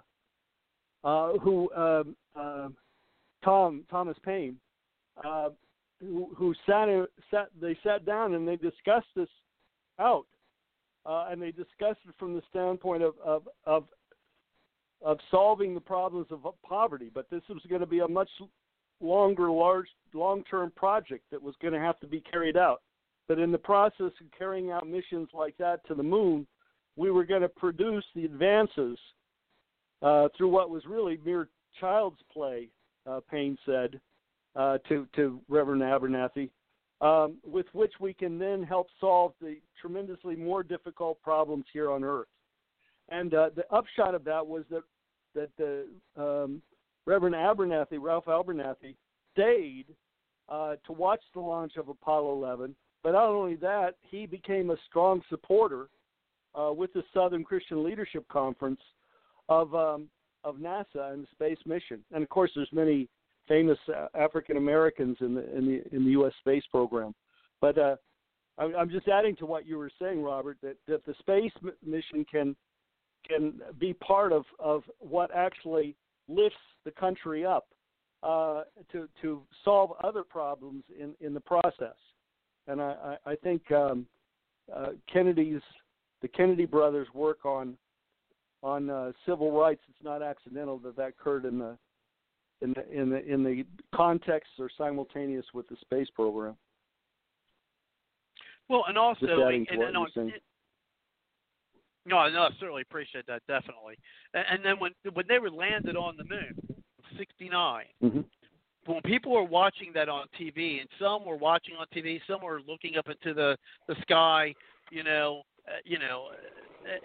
they're not thinking. They're thinking, "Wow, this was accomplishment." Yes, it was all mankind, as he said, but this was definitely accomplishment for America, for the United States. And at that time, Indeed. at least in these period of times, I don't think there was a lot of people thinking about what race they are, what political ideology they belong to, what party that they belong to. They were all standing together, watching that TV show, looking up to the sky as Americans, as Americans, as citizens mm-hmm. of America. That I think at least for some moments that tribalism was not present, and at least not to the extent that there was. I think they took a time out of sorts. When those mm-hmm. things are going on, and if we can bring that in today, I really think that is one thing that I believe that could bring America together. I really I find it. You know how they say history repeats itself, and I wonder if history is repeating. I just not thought of this here, but I wonder if history is repeating itself now. I find it interesting, almost fascinating, that we have the same type of, not the same type, but we have civil unrest going on to a level that I would say was almost to the point where it was in the 60s. Seeing how during the same time of this civil racial unrest in the United States is also the same time we're trying to, again, get our, the Artemis program or get our space program back to gear. Well, I think that's something we have to explore more deeply, because there is a oligarchy. There is a mindset that opposes the progress of mankind, that has a Malthusian outlook. That there's always too many people. In fact, that the whole point is to keep men and women down, to treat them like animals. When, of course, human beings are not, in fact, animals. They're creative, unlike any other species. They can, in that sense, even change their own character, which is why, there's the biblical concept, and other religions have similar concepts of dispensation, new dispensation, and so forth. Kennedy was assassinated, and that was never resolved in terms of the responsibilities for that.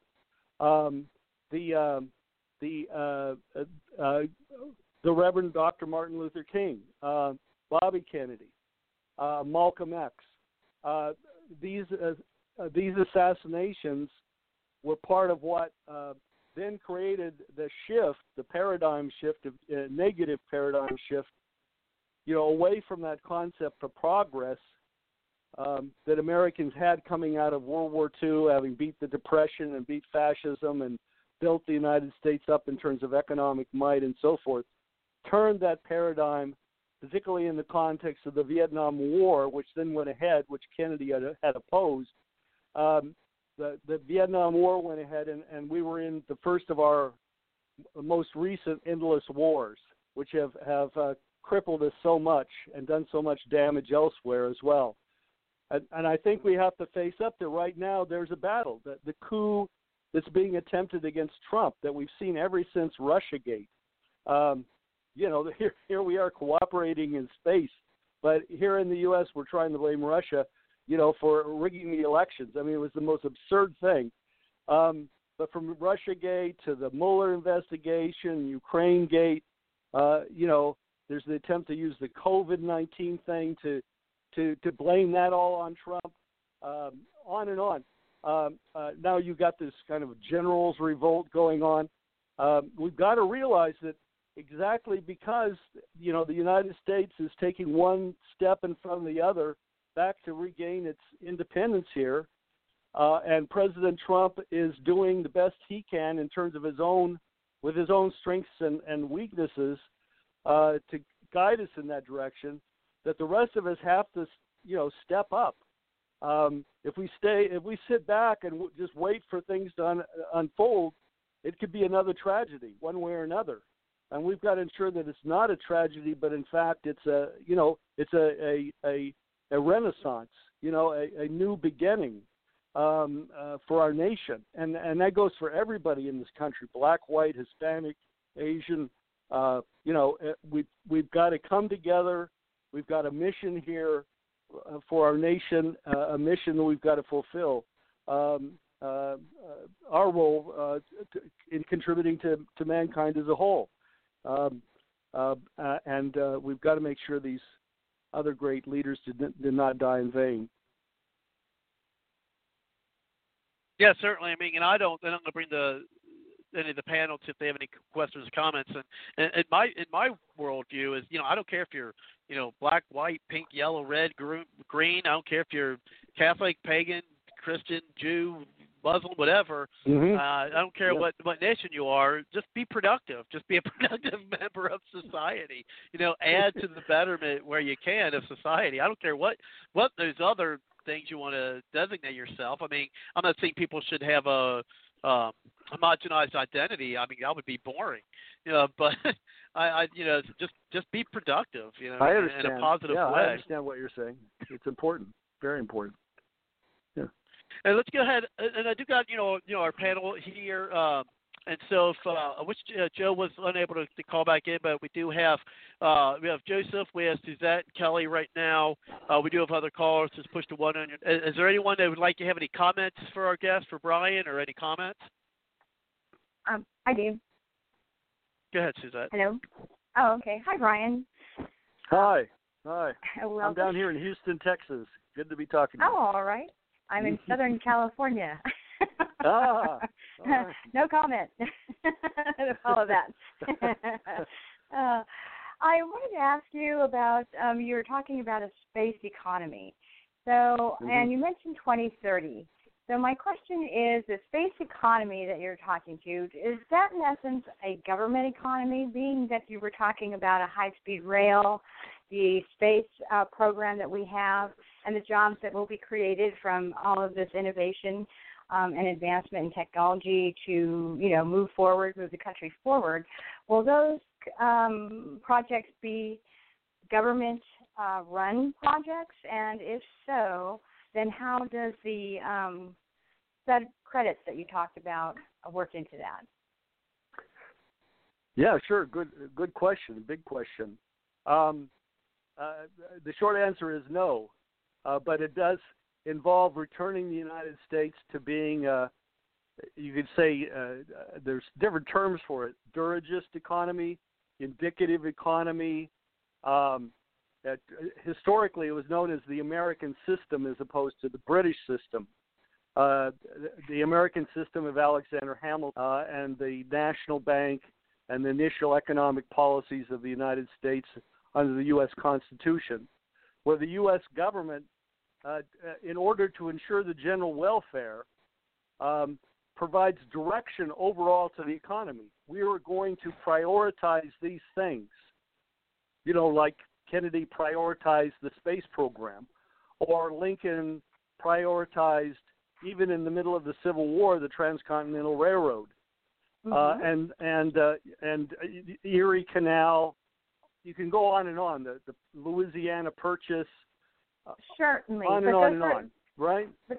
Right. So, but these are projects that are paid for, or government run though, and so I'm just trying to figure out how that could be. As far as our industrial boom and all of that, that was done by private individuals, innovating, being creative, entrepreneurs. Sure. And in this case, these other areas of space and, high-speed rail. And I live in California. We tried the high-speed rail thing. And I don't mean to be rude or anything, but it was a disaster. No, out. Of course it was completely asinine the way they did it. Yeah. No, look, it's you're combining the two. Look, in the Tennessee Valley Authority, that's a separate agency. It's not owned by the federal government even today. Many of these the Transcontinental Railroad, that was the Southern Pacific Railway. That was a private company, a consortium that built that, under government direction. The Army Corps helped do engineering on it and all kinds of things, but it was private companies that ended up owning it. That and the other transcontinental railroads that followed it. So you're combining. Look at SpaceX today. SpaceX just went to the ISS. NASA had gotten, for all of its strengths, had gotten over bureaucratized. Had gotten gun shy. They weren't taking chances. Anyway, so we needed an injection from the outside. New ideas. The average age of a SpaceX worker is 29 years old today. At the time of Apollo 11, the average age in the control room at NASA was 28 years old. If you're going to do these cutting edge things, you got to have youth. It's got to be youth, young people, sharp, intelligent, willing to take risks, and pushing the envelope. The private aspect of this is very real. In terms of financing, the Reconstruction Finance Corporation that lifted us out of the Depression, most singularly, was the vehicle that was used. It actually was created by Hoover, who preceded Roosevelt. But then Roosevelt took this small operation and turned it into a big financing operation, providing long-term credits for infrastructure projects across the country. They provided lending to banks to pull those out of the fire that were worth pulling out. That was after the bank holiday and so forth, and the auditors being sent in, and the books were cleaned up, and then to help save the banks that were worth saving for Main Street, not Wall Street, but for Main Street, they provided loans that were then paid back. They lent to the railroads. They built. They provided credits for all kinds of sanitary system, waterworks, and so forth, all over the country.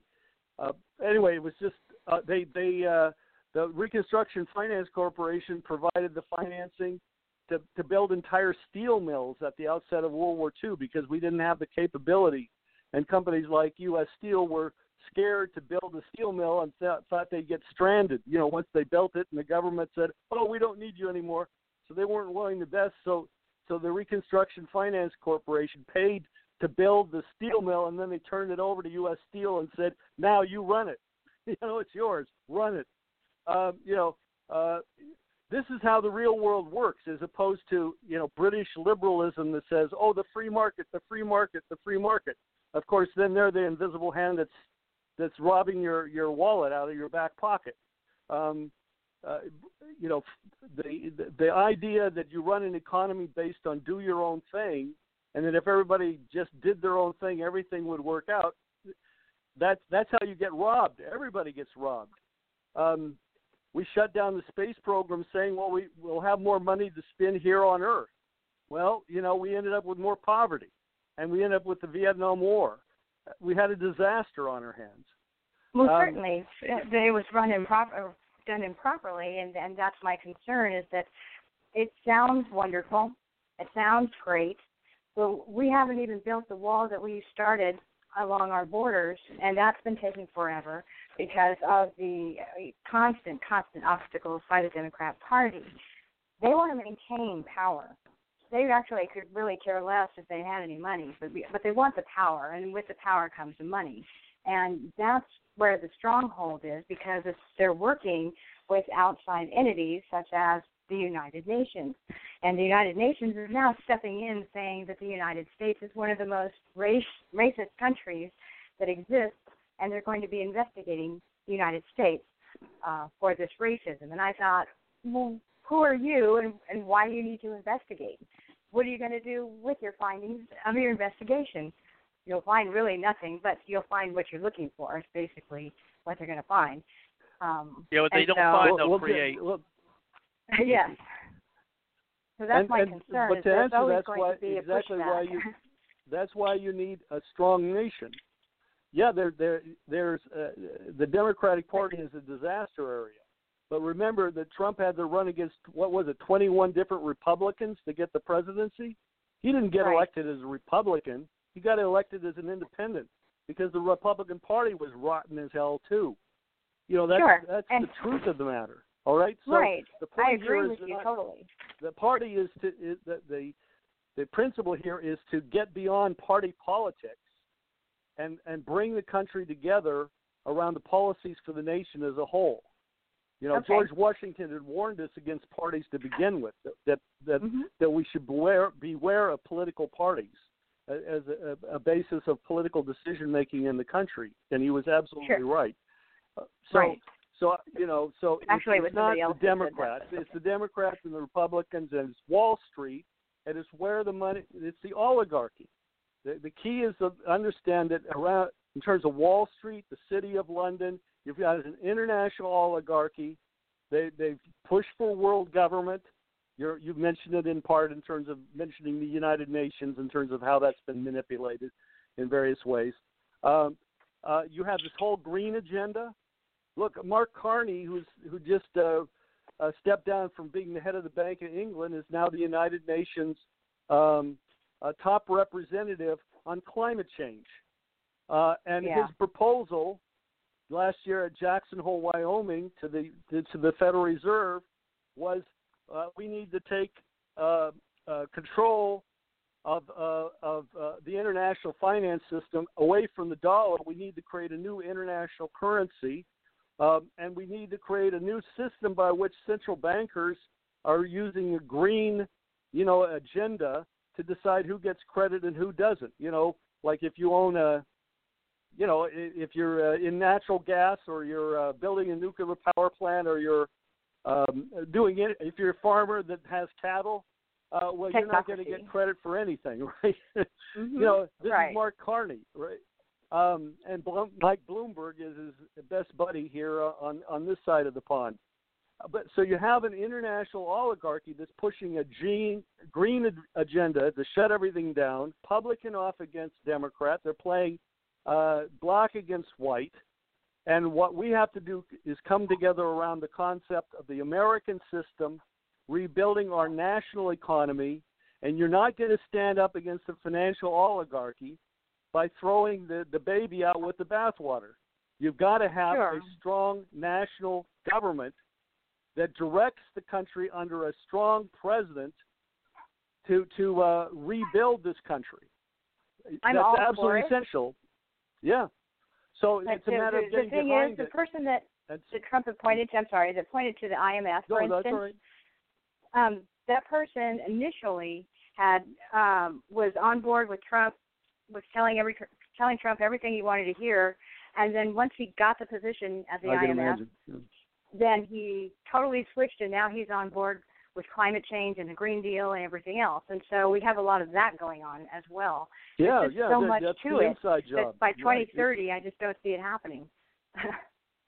Well, it's not by 2030, but by the 2030s, we should be going to Mars.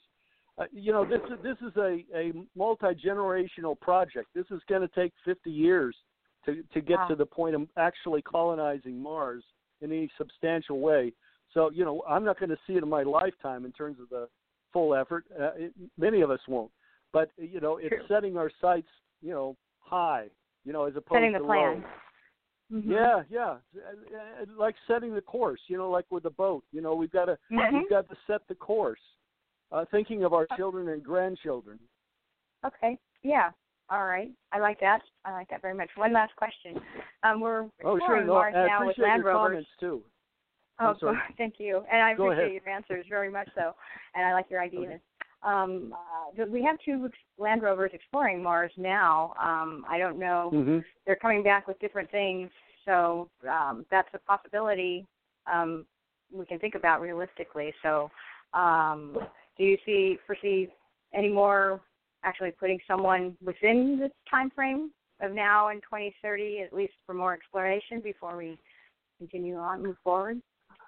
There's a lot of crazy proposals out there, which basically amount to putting some people in a tin can and shooting them to Mars, and then hoping you can get them back. And it's just on the face of it, it's absurd. To go to Mars, we're going to need fusion power, which is another aspect of a science driver for economy, not fission, which is fine, we have it now, but fusion, which is the fusing of atoms. You might want to look into him. Richard Branson is working with that right now, so you might want to look into him. Oh, there's efforts all around the world.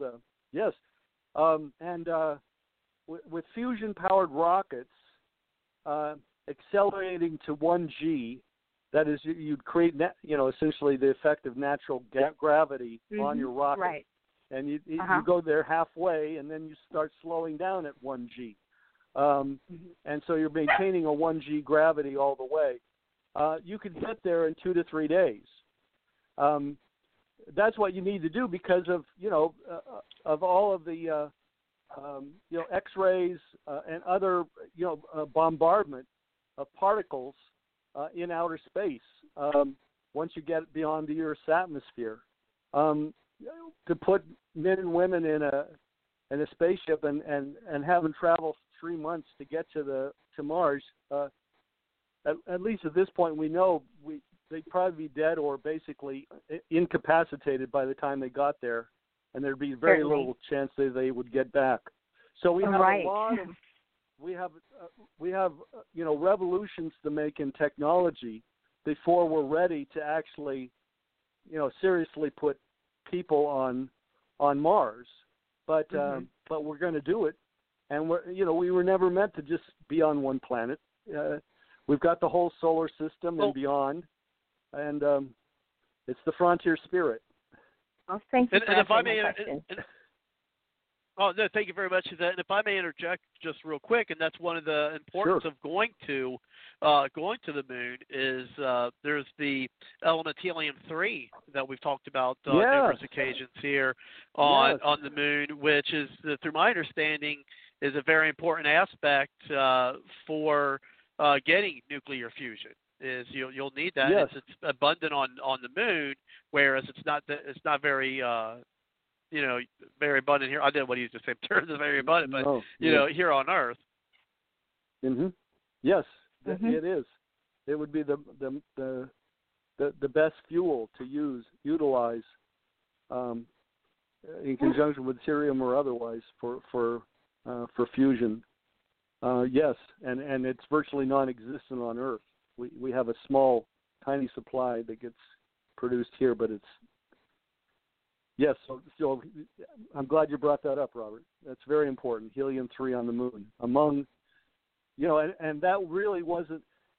That's one of those surprises in terms of knowledge.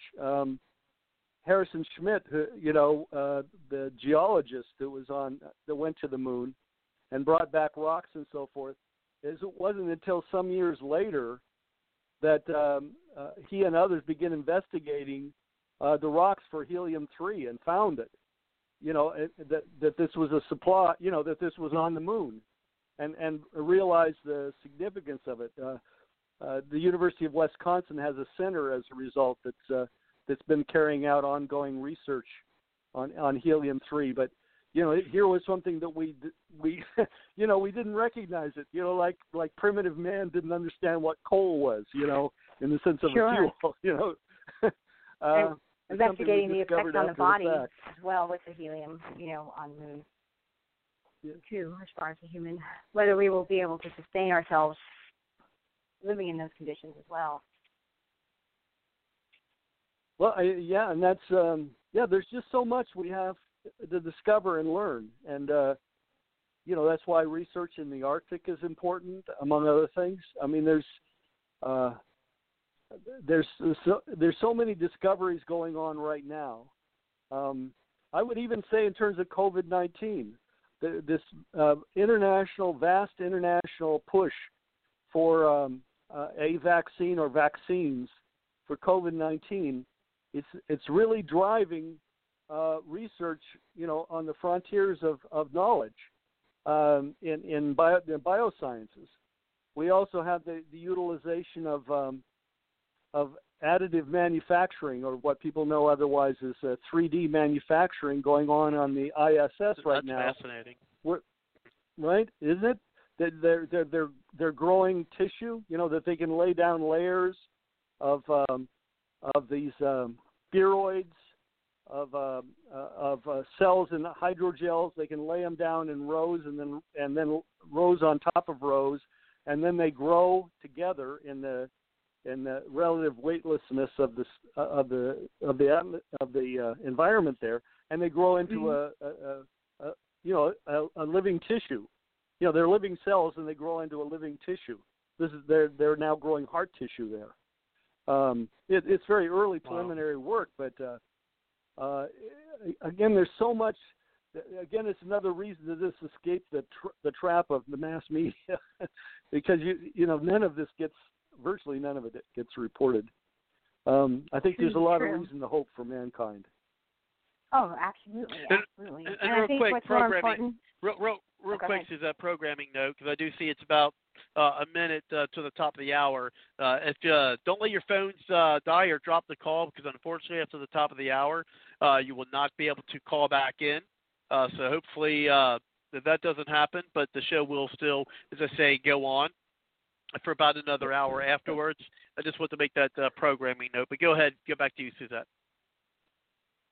I was just going to say, more importantly, with each of these advancements, I think it's critical that unintended consequences be explored as well, rather than having to find those things out afterwards. We have a tendency to put the cart before the horse, and we'll figure it out later. And we find to our detriment that doesn't work, but we keep doing it. So I hope that that gets put to the forefront of these projects. And back to you. Thank you very much. Thank you, Susan. Well, appreciate it. And, I do see we're about at the hour mark for you, Brian. We certainly appreciate the time you've been here. Now, of course, you're welcome to stay more if you like, or if you have to go. I've got to get going at this point, but I really appreciate being on, Robert. It's good to be on from Houston, Texas, and to be on with you there in Ohio. And I believe it's Ohio, right? Ohio is where your That's around that, right? Program origin. Right. And I just encourage everybody to go to our national website. Again, that's www.LaRouche PAC, LaRouchePAC.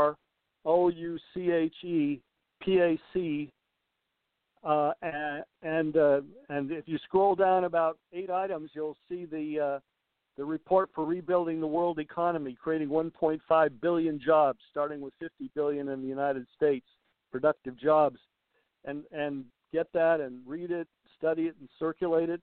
And if anyone has a question, they can call me. I guess this is the best number to give out. as I lack another one at the moment, I'll just give my number out if it's all right, Robert. That's fine. 832-725-1621. But I'll redirect you. If you give me a call, I'll get the number for our office there in the area, so you can be in touch with somebody locally. But that's my number, 832-725-1621. So I really enjoyed it, Robert. I hope it's been no, useful. certainly. I'd like to get back on when you have time. Good. Okay. Let me know. I'll be glad to. Certainly. Let's keep in touch, and I really appreciate it. Thanks for coming on to the show. All right. Good luck. Good luck with your show, and you're welcome. And appreciate your guests. Thank you very much. Oh, you're welcome. Take care. Okay. Bye-bye. Thank you. Bye-bye. Yeah, definitely fascinating stuff, it's a deep passion. But, I do think it's relevant to what we got going on today. We need something that's going to bring us together. And, my first inclination is to, really play that audio I have. It's about 17 minutes. But first, before I do that, and depending on how conversation goes, let's go ahead and bring Joseph back in and then Kelly and see if you guys have any other comments you'd like today. It looks like Joe was unable to call us back for the top of the hour. But, so any comments, questions, concerns, or anything anything you heard in that last hour? Go ahead. We'll start with you, Joseph, and then you, Kelly. Go ahead. Yes, I think you're going to have to start funding me every week to fly all the way down to New York and grab Joe myself to get him on the phone. We keep he's on on. losing him, so I think we need to start tracking him. Exactly. Yeah, we can't see. He doesn't have a lot of time, I guess. But I have to, do other things. Unfortunately, I can't bring people right in when they call. But it's just the nature of it. But that's okay. It'll be an excuse to go visit my family. Anyway, there you go.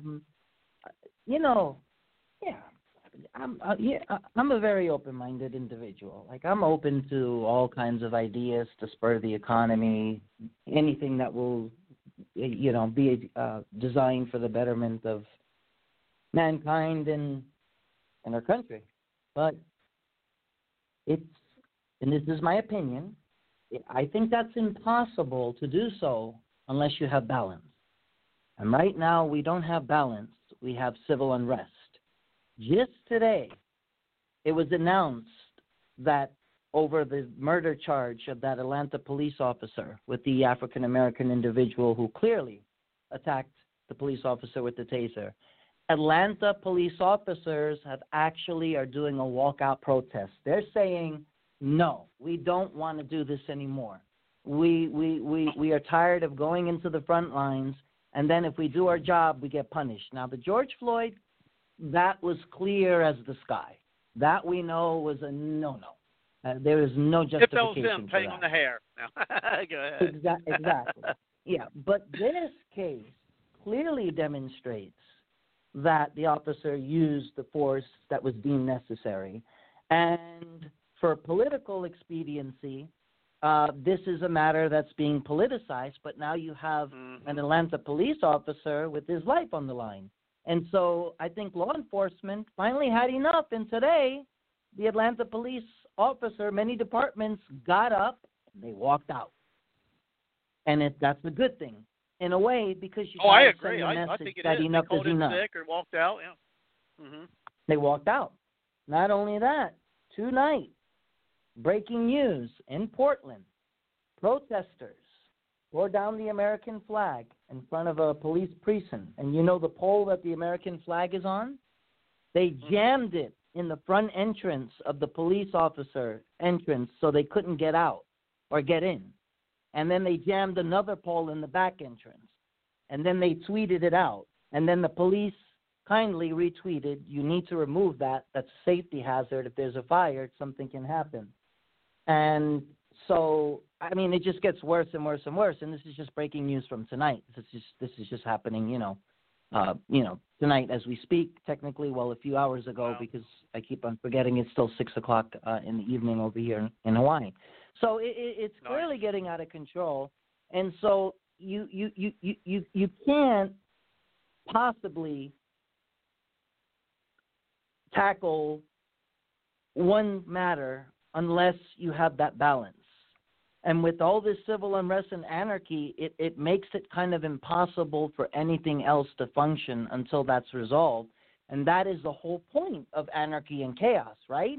Is to disrupt the system. Is to stop everything from flowing the way it's supposed to be. That's why they call it chaos and anarchy. That's why they call it anarchists. That's what they do. That's their goal. That's their mission. So unless we can fix that, we're kind of, like Suzette said, in the regards of we're putting the cart before the horse. Because let me tell you something, 2030, we got to figure out if we're going to survive 2020. Forget about 2030. And I say this with a sense of urgency. We are at the worst juncture by far, I think, in our nation's history. Even a worse juncture than the Civil War. I think we're at the worst juncture ever in our history, beyond a shadow of a doubt. Because although we had the Civil War, right, or before the Civil War or after, you didn't have people coming in, putting flagpoles, on the doors of police precincts or local authorities. Oh, and I forgot to say, here's the kicker. They lit the flag on fire, which basically lit the front entrance of the precinct on fire anyways. Yeah, they lit it. Right, I got So we are at a scary precipice. Now, is there a coup against Donald Trump? Well, yeah, there's a lot of theories about that, and yeah, we can go on and on and on, but we don't have time on the show to do that. Yes, maybe, maybe not. I don't know. If another Republican was elected, would we have faced the same onslaught? I believe we would have, not at the same degree, but I think it wouldn't have mattered of which Republican would have got elected.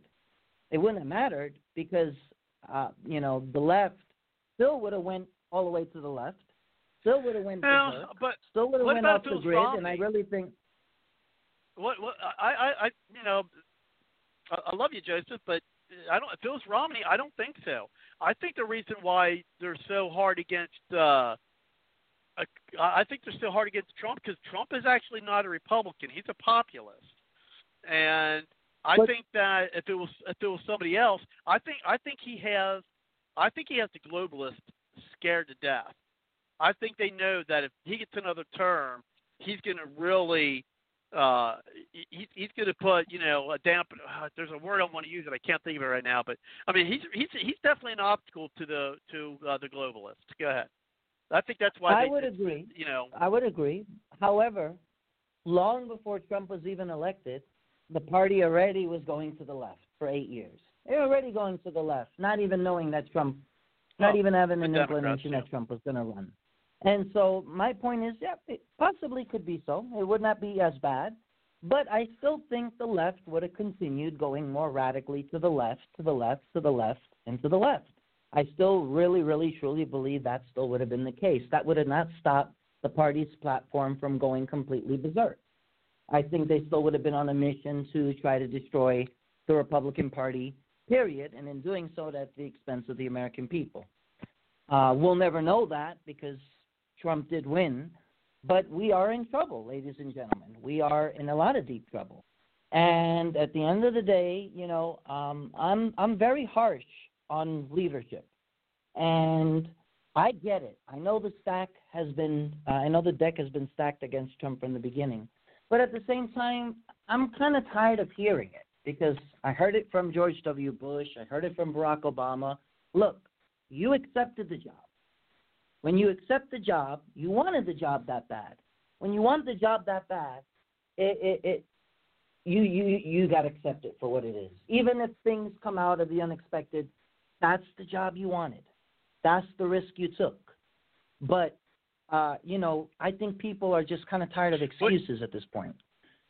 But even Bush, and I'm on board with that. With not, I want action. But my thing with, but Obama got off scot-free with anything he'd done because he had a complicit media that was behind him, and even Bush, even back then they called Bush a Nazi. He still wasn't getting it.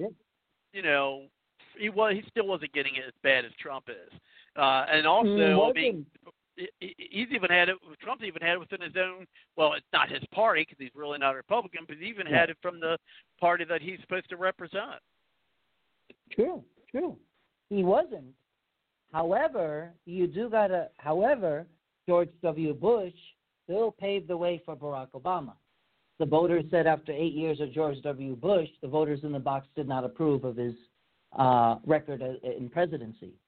Same thing with Obama. After 8 years, they did not approve of it. So at the end of the day, they still made their voices heard in the ballot box. They made their voices heard. And so at the end of the day, look, yeah, it's tough, I know, but Trump, I think, and this is a consensus from people that I know. I can only go by what people that I know and people that I contact. And this is left and right. They're telling me, I don't want to hear any more excuses from our elected leaders, period. Don't want to hear it. Do something. Stop making excuses. Just do your job. Go out, do it at whatever extent. You got to understand, Robert. The people have been pushed to the limit. People, there's no more room for patience anymore. There's no more room for understanding anymore. And that's what I'm stating is I think because of that, that's why I'm stating, or I've stated that I think that the reason Trump is not sending in the guard. One, I mean, it's going to be, and we're already hearing it. And even from some Republicans. Remember, we was talking about bringing in the military. You even had Republicans who were blasting him, saying that he's, militarizing or sending the military against the people. I mean, we even had some Republicans who were saying that, and the Democrats in the media. And unfortunately, you still have a lot of people who listen to the alphabet quote media for that. And I think he's going to be like, look, I think his strategy, and I don't talk to him, and I don't know him, but I think his strategy is expose yourself for what it is, because we've got 5 months. If that before the election, and let's see, June 18th, July, August, September, October. We got 4.5 months maybe for since the election, and I think it's going to get a point where you're right. People are going to be tired of it, and they are going to show their frustrations at the ballot box, and by him continually letting the Democrats expose themselves for what they really are and what they're really for and what they really want to see come about. I think that's going to only benefit him. Now, we got plenty of time to go do the round table again. I'd like to do that speech because I think it's, mostly what the show to be about here. And it's definitely an uplifting speech. And as you know, Joseph, we could really use some uplifting now. But what I want to do is I want to bring Kelly back in, and then we have Nathan on the line. So we'll then bring in Nathan, and then we'll see what type of time we got. Go ahead, Kelly. Well, I don't know what the topics to talk about. I'm too interested in space stuff. I mean, my focus is spare time, a little here, a little there, do a little gold mining, a little hobbies, and help people homeless. Not too, I don't know, I just, some people, space is their thing. Some people that do weird political things, there's lots of space in their minds that we should explore. Or maybe they should explore with a therapist. I don't know. The world's a mess. But, I am a libertarian. And as a libertarian, I figured let me ask you out. this real quick, because I got to ask this while I'm thinking about this. You're a libertarian, right? And, yeah. And I know you're a libertarian. And this is one thing I've been wanting to ask you for a little bit, but we never did get around to it. But that's why I'm interjecting. You're a libertarian, and you believe in, correct me if I'm wrong, personal responsibility, correct? What was the first one? Well, libertarian. You're libertarian, and libertarians, they do or they do not believe in personal responsibility. Oh, absolutely. That's one of our main platform. It's like on our motto, on like our logo. But and that's why that's why it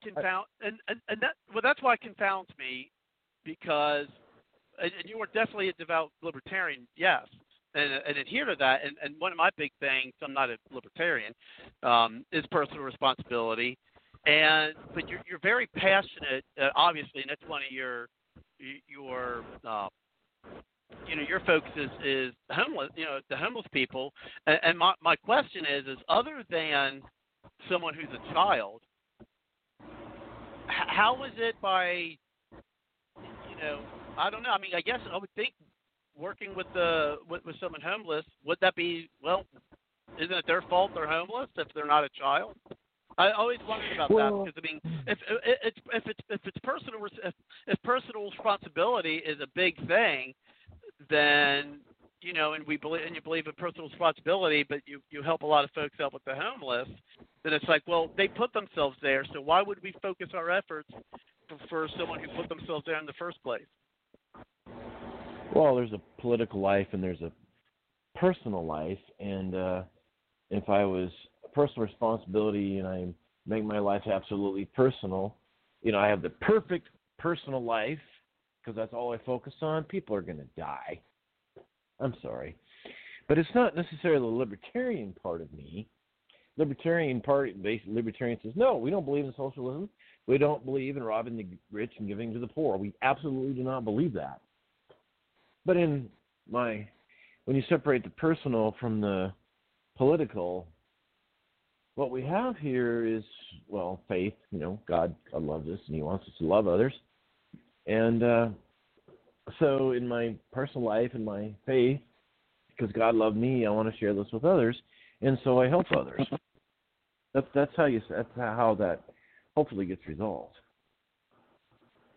See, libertarians are not going to say, let's take from the rich and give to the poor and have all these social programs. No way, no how, not in this lifetime. That is not libertarians. So that's in the political. It's kind of hard sometimes to confuse the two, but I do have a little funny I got a couple funnies for you. But I do want to share with you. I know I sound like a Republican sometimes, but what? Sometimes Republicans don't get me, and it's like, okay, fine. But I've come up with a solution here. Let's settle all our political disagreements. Yes. Little diagram I put together, or an image, a cartoon, whatever. Let's settle our political disagreements. As a registered libertarian, I would like to negotiate between Democrats and Republicans. Both parties get what they want by giving each other what they want. Really? Okay. Here's the negotiations. If Democrats get free college for everyone, including even a master's degree, then the Republicans get free pistols for everyone, i.e. a 9mm Glock with a 19-round clip. Now, in this negotiation, we'll go further. If Democrats get free health care with all pre-existing conditions, then the Republicans get a free AR-15 with a 24-round magazine, scope, and a tripod. Now, if the Democrats get illegal immigration, no walls, no condition for entry, and no deportation of anyone, then the Republicans get the Bible taught in all public schools and prayer allowed in public events. Evolution theory is outlawed. There. As a libertarian, I just solved all of our problems. It settles it. Now, can't we all just get along? Why can't both parties give each other what they want? See? Oh, that is not a good idea on so many levels. well, the funny thing about this is I set this up. Hey, you give me this, I'll give you that. No. Both parties like, no. That's why I'm like, it's a complete spoof. It's a spoof. Yeah, I know, but it's there's no way. I thought maybe the third thing you were going to say instead of the Bible, so that kind of threw me off. But I thought you were going to say like we get like a tank, You know, the we get a tank. The other well, the other two were gun related, so I thought maybe the third one, Ben, you know, maybe get a bazooka or a tank or something for that. But let's go ahead and and I'll make this last comment about, you know, when people say, oh, well, the space program is just someone's thing. It's not, you know, for me, it's not as about, yeah, it is an interest, and some might even say it's a hobby, but this is something, as I touted earlier, this isn't just something that's going to affect a group of people. And what I mean by that is, yes, take care of homeless people if someone wants to take care of homeless people, feed hungry people, that's only going to affect hungry people. That's good. What you're doing is you're helping a group of people, and that's fine. When I'm touting, have a space economy, and actually through that, when you mentioned, you know, his space economy, that was a term I didn't coin it, but that's the one I brought up in our discussions when I was on a conference call with him. But that's fine. But what I mean by the space economy is that the space economy that we're talking about and that I brought up isn't there to just help a group of people. It's not just to help astronauts. It's not just to help the people who are in the space field. This is something that is supposed to bring up all of America, all of Americans, bring everybody together. So why do I think, you know, having a space economy and supporting the space program is important? Because it's not just going to positively affect one group of people or a few groups of people or a certain group of people. It's going to positively affect everyone. Okay, because there's so many technologies that come out of a space program, as Brian discussed and brought up earlier in our conversation. So that's why I think, at least in my view, where supporting a space program is more important, because it does bring everyone. It's not just for groups. I know our good friend John, when he used to call in, and ever since COVID stopped, I haven't heard from him. So I hope he's okay, from the COVID, but we haven't heard from him since the COVID has started. But anyway, I mean, he used to say, well, it's only hope in certain groups. No, that's why I was so adamantly against, his opinion, and I think that his opinion on that, because it's not just helping the people because that's just their thing, that's just their interest. It's not about it being an interest. It's about, this is something that can actually not only bring people up in the economy, but the reason I even brought it into the topic for tonight's show during this time of our history is that it can bring everyone up. It can bring everyone together. And what happened in the 60s, as I mentioned earlier in the show when Brian was on, you had all these civil rights things going on from 1961 to 69, all of these different events that are circulated around civil rights and race and things of that nature, and yet we were still able to make the accomplishment of getting to the moon. We lost Kelly's call, so I hope that it wasn't that I made him upset with my comment. But so, him and I, I'm sure we'll talk about that later off the show, unless he's not going to be my friend anymore, because we had a disagreement like my friend Gary I mentioned earlier on in the show. Hopefully that's not the case, but I guess it's something Kelly and I may pan out, or maybe it's just that his phone dropped. I mean, I don't know. But be that as it may, is that that's why I have that. I mean, I'm not saying people shouldn't have their own interests and I'm not saying that they're not important. I'm just saying that if we're looking on a grander scale, and I'm a grander scale thinker, I always have been, even since I was younger. It's probably why Alexander the Great is one of my biggest heroes. Is that, again, it's on a grand scale. It can bring everybody up. And again, as I was saying before I noticed that Kelly dropped the call, is that this is something that was accomplished before, and it can bring people together as it did in 1969. Something for us to focus on other than our tribalism that we're obviously seeing going on now. That can bring us together. And I think that's, we did it in the 60s when things were, history. And I think we can do it now, and I think we need to do it now. And so again, I'll reach out to Kelly and see if it just dropped, or if it was something where He got upset at my comments, but again, that's something we'll help, and I would pan that out off the air. But let's go ahead and bring in Nathan. Thank you very much, Nathan, for coming to the show. How are you tonight? Pretty good, sir. Hey, listen, I got two things. One, I saw the video with the guy that took this taser, and I remember what he said at the beginning. You know, this is what these cops deal with. He gets out, he goes up, he talks to the guy, finally wakes him up, and then he goes back to his car, and he sees the guy's not moving. He goes back over there, opens the door, shakes him, and says, hey, man, you need to, he fell back asleep. He tells him, pull over there. He pulls over there. He goes over, and he's just going to make sure everything's good, sleep it off, and he's talking to the guy, and he's walking back, and he's struggling.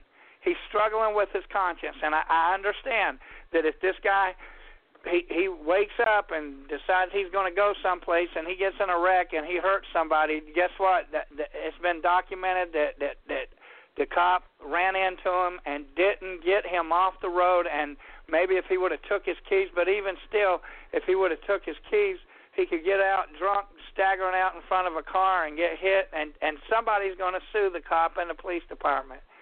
So the man's wrestling with his conscience. What do I do? And he asked himself in the cruiser, do I want to deal with this guy? And he gets up and he goes over one last time to check on the guy, and the guy's asleep, and he wakes him up, hey, can I see your driver's license? He wants to just double check, he knows that he's committed now. And then all of a sudden, life changed for him and his partner. The whole future is going to be completely different because this guy didn't cooperate. You could tell when he's talking to him. The guy said he had only one vodka, and then later on it was 1.5 vodka, and then later on it was a daiquiri. And he's talking about the motel is just 2 blocks right up here, and he mentioned the address on the road, and they're saying that road is not in this town. That what city do you believe in? He told him, and then he changed the city a couple other, and he was not right there at all. So as this thing escalates, he couldn't ask. They would ask him one question, and he would start babbling off. His mind was someplace else. So they at the end when they say we got to take this guy in, he failed the test.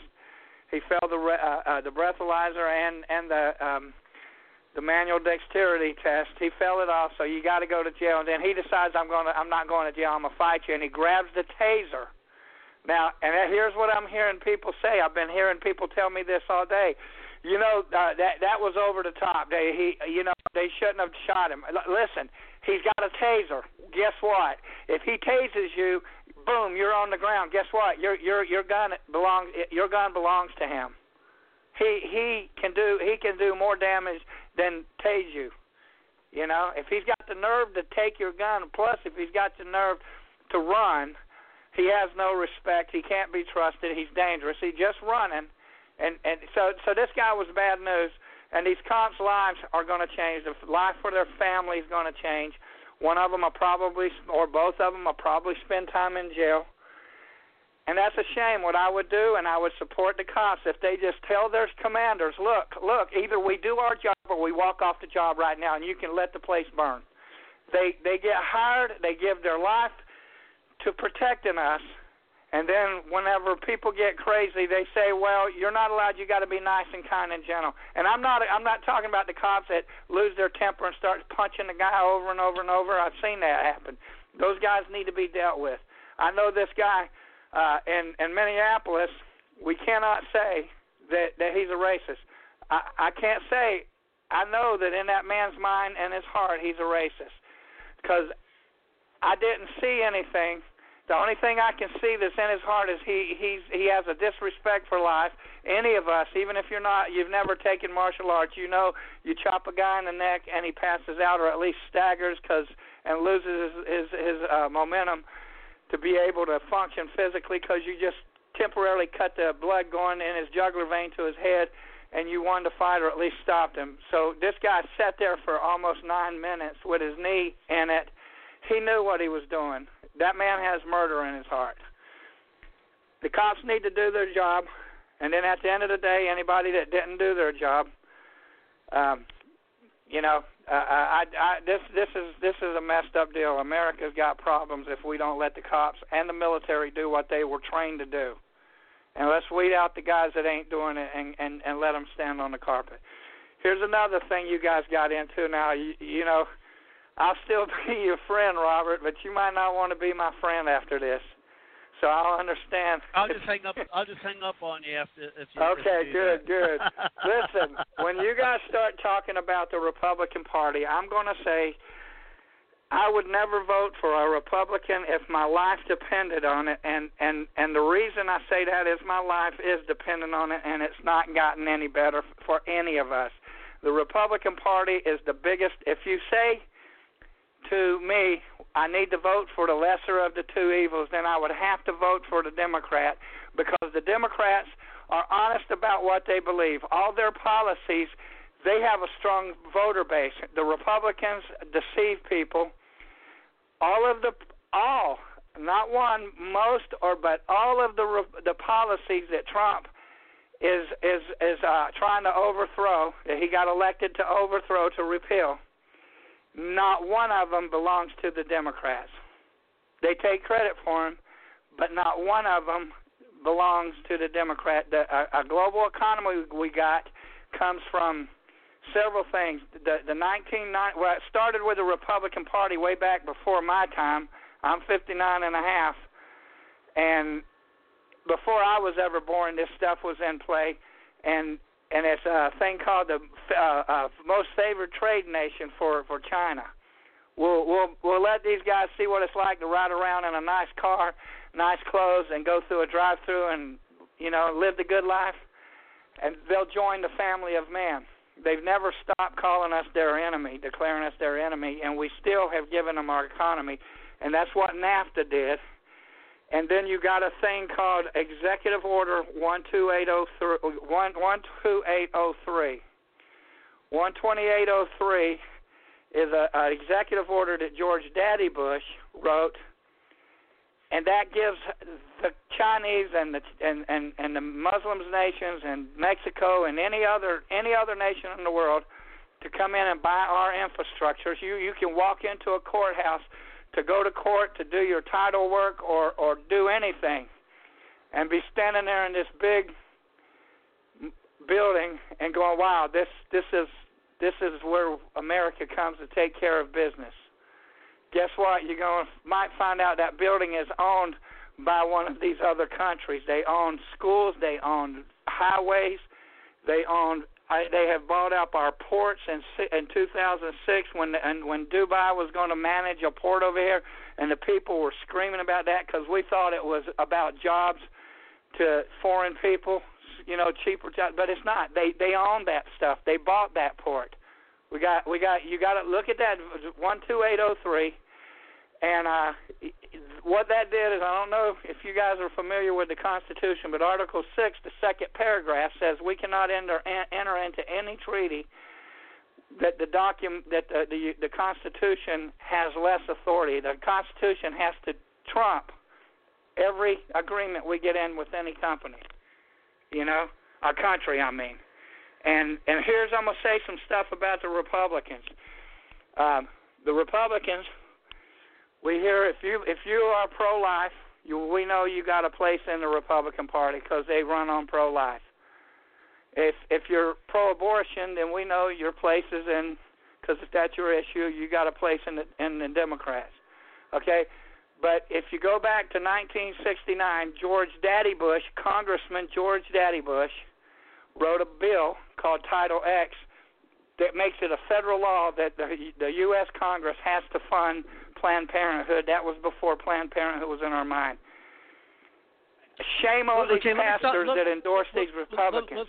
Hold on. Well, let me stop you there. I'm going to stop you there.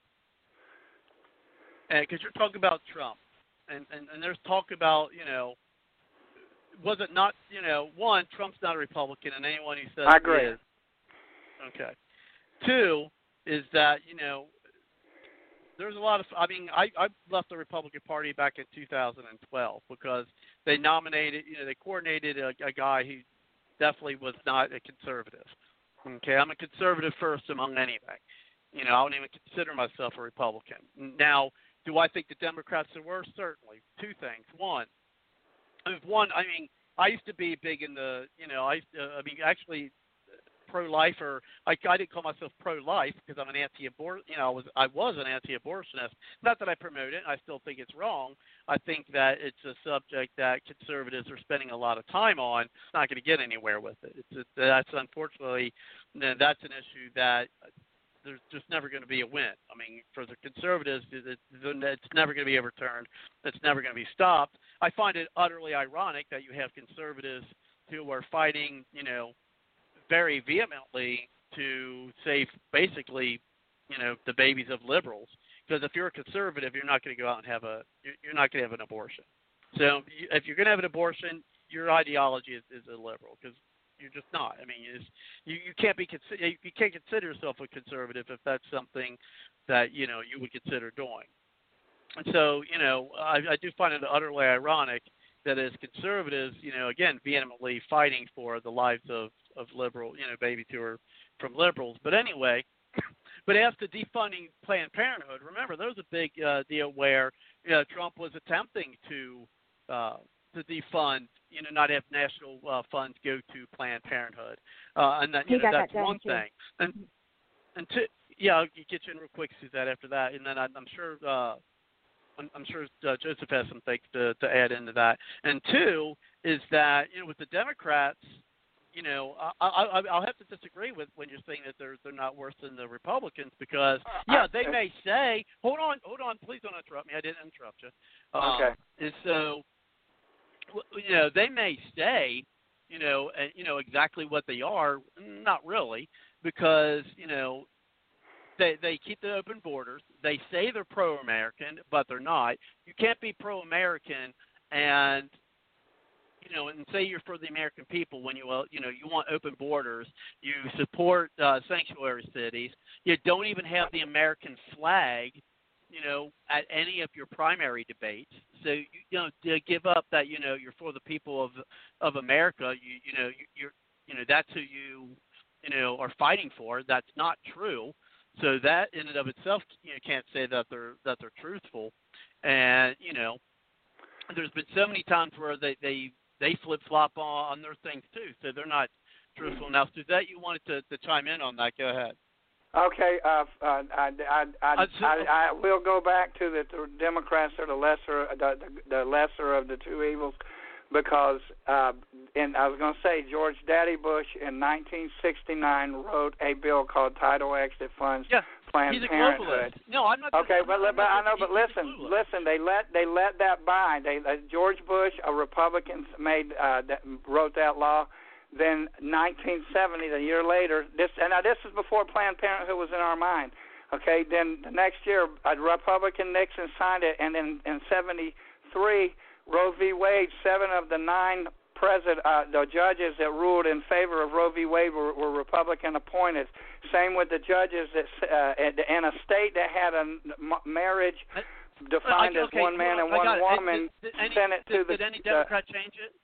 Did any Democrat change it? No. You're not. No, you're not hearing what I'm saying. Is the Republicans run on something that's not their policy. All these policies are Republican policies. They're Democrat policies, but the Republicans run on stuff. Let me give you one, and then I'll hang up on this one, and I can give you a bunch of them because I've studied this for years. In 2010, the Republicans lost to the Democrats pushed through Obamacare. Okay. That's in 2008. 2009, they're running on. We need more. They got in 2010. They got a majority in the Congress. Then the Republicans saying we can beat it. We brought it up a bunch of times, but we don't have the numbers in the Senate. The Senate ran on. The Republicans ran on repeal Obamacare in 2012. They got a 9-point lead. Okay, a 9-man lead in 2012. 2013 of September, Ted Cruz, and this is how he got the Lion Ted by Trump. I contacted a guy in the Trump campaign and sent his record to this guy, and he got it in front of Trump, and 3 days later I heard the word Lion Ted. Lion Ted did a 21-hour, 19-minute fake filibuster in September of 2013. After all night of talking, they went up, took a shower, ate breakfast, came back down, and voted 100% unanimously for the whole entire Republican and Democrats voted for Obamacare. And if you can go to YouTube and bring up the C-SPAN, you can. Okay, wait a minute. You're saying, wait a minute, hold on, and I'm going to bring in Suzette because she wants to chime in, and I don't want to cut her out. See, you're saying that all the Republicans voted for Obamacare. 100%. I'll bet my life on it. I'll bet my life on it. You might want to. I'll tell you what I do. I'll tell you what I do. You tell me to steady you are. I'm bringing in Suzette. I'm bringing in Suzette. Hold on. Go ahead, because she wants to chime in, and we cut her off, and we shouldn't do that. Because I did say I was going to bring Suzette in, so let's not cut her off. Go ahead, Suzette. Oh, okay. Thank you. Well, as far as the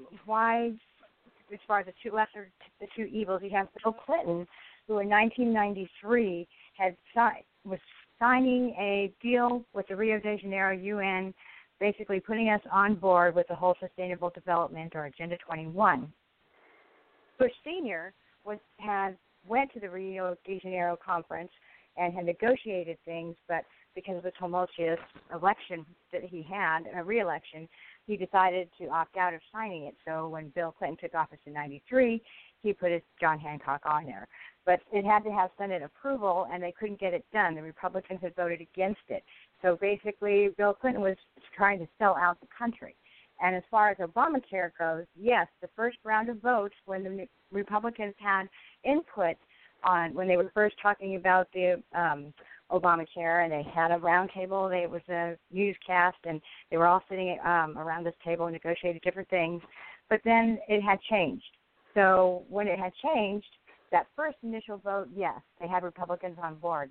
But the final, when they said, well, you have to read it to find out what's in it, they didn't vote. There was not one single Republican vote, and you can check who voted for that, and all you have to do is I've got here. It says the affordable. Like our Congress. Yeah, I've got the affordable. Yeah, the Affordable Care Act received 39 votes against it in the Senate, all from Republicans.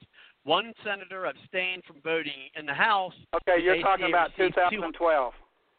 212. No, not you. I'm talking 12. You're talking 15. No, this is 2009. Okay, listen. Let me finish this up. Just let me finish what I was saying about this, and then I will shut up and not say another word on the phone or hanging up. Listen, here's what happened. 2012, they won a 9-point lead in the Senate, the Republicans. In December 2013, he did his 21-hour, 19-minute fake filibuster. They voted 100% unanimously for the whole entire Senate for Obamacare. The Republicans never brought it back up again until December 15, 1 month from 2016 election cycle. They hit the 2016 running on repeal Obamacare. When they got elected in 2016, they started stalling Trump. They couldn't come up with any bills that made him happen. In 2018, they never brought it up in any elections. And in 2020, we're going to realize Obama. So, and listen, I will bet my life. You prove me wrong on that 100% in 2013 after the filibuster, they voted 100% for it, and I can send you the record in the Congress, and not only that, I can go on YouTube and find the C-SPAN vote that went out on C-SPAN TV Live, and they're reading off the votes as they're counted. And when you hear all these people, they were all yeses for it. Ted Cruz was a yes. All of them were yes. I will bet my life. You prove me wrong, I'll drive up to where you live. We'll go out on the side of a highway, and when a truck comes by, I'll jump in front of that truck and pay my bill. I will bet you my life. I'm saying this on national radio. I will give my life for this because I know it's true. I got it right here on my computer. You can go get it. You guys know how to search the government websites and on the political records. Here's another one. Okay, I'm just going to shut up on that one because I said I would be done. I won't say another word. I will bet my life on that, Robert.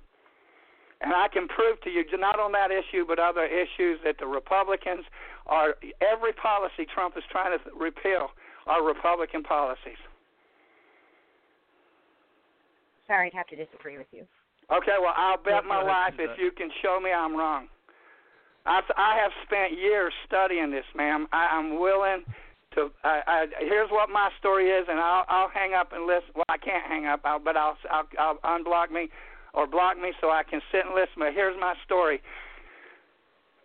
I got my first computer because I'm a low-tech redneck. I got my first computer in February of 2004. My sister and my neighbor taught me how to use it. I went back and I was a flaming at the heart Republican from 18 up to then, which I was 44 years old then. And while I was served in the military under Reagan, Bush, and my reserve under Clinton, I followed the military.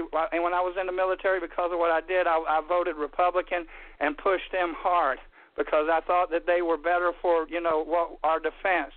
But in 2004, when I learned to use the computer, I went back to the Great Depression and researched the Republican Party's platform, and they have never done what they run on except for the 2 terms of Reagan. After Reagan left office, they went right back to it.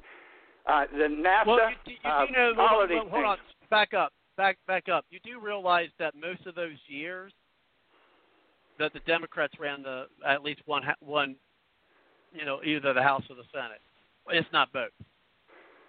Yes, until the 1994. It's kind of hard to get hard to get things done when you have the opposing force. I mean, look how much trouble Trump has been having. I mean, when you got a House Representative or a Senate, that it's hard to get things done when you have an opposing party. That, I mean, personally, I like it. That's one of the reasons why I tout the Irish system so much.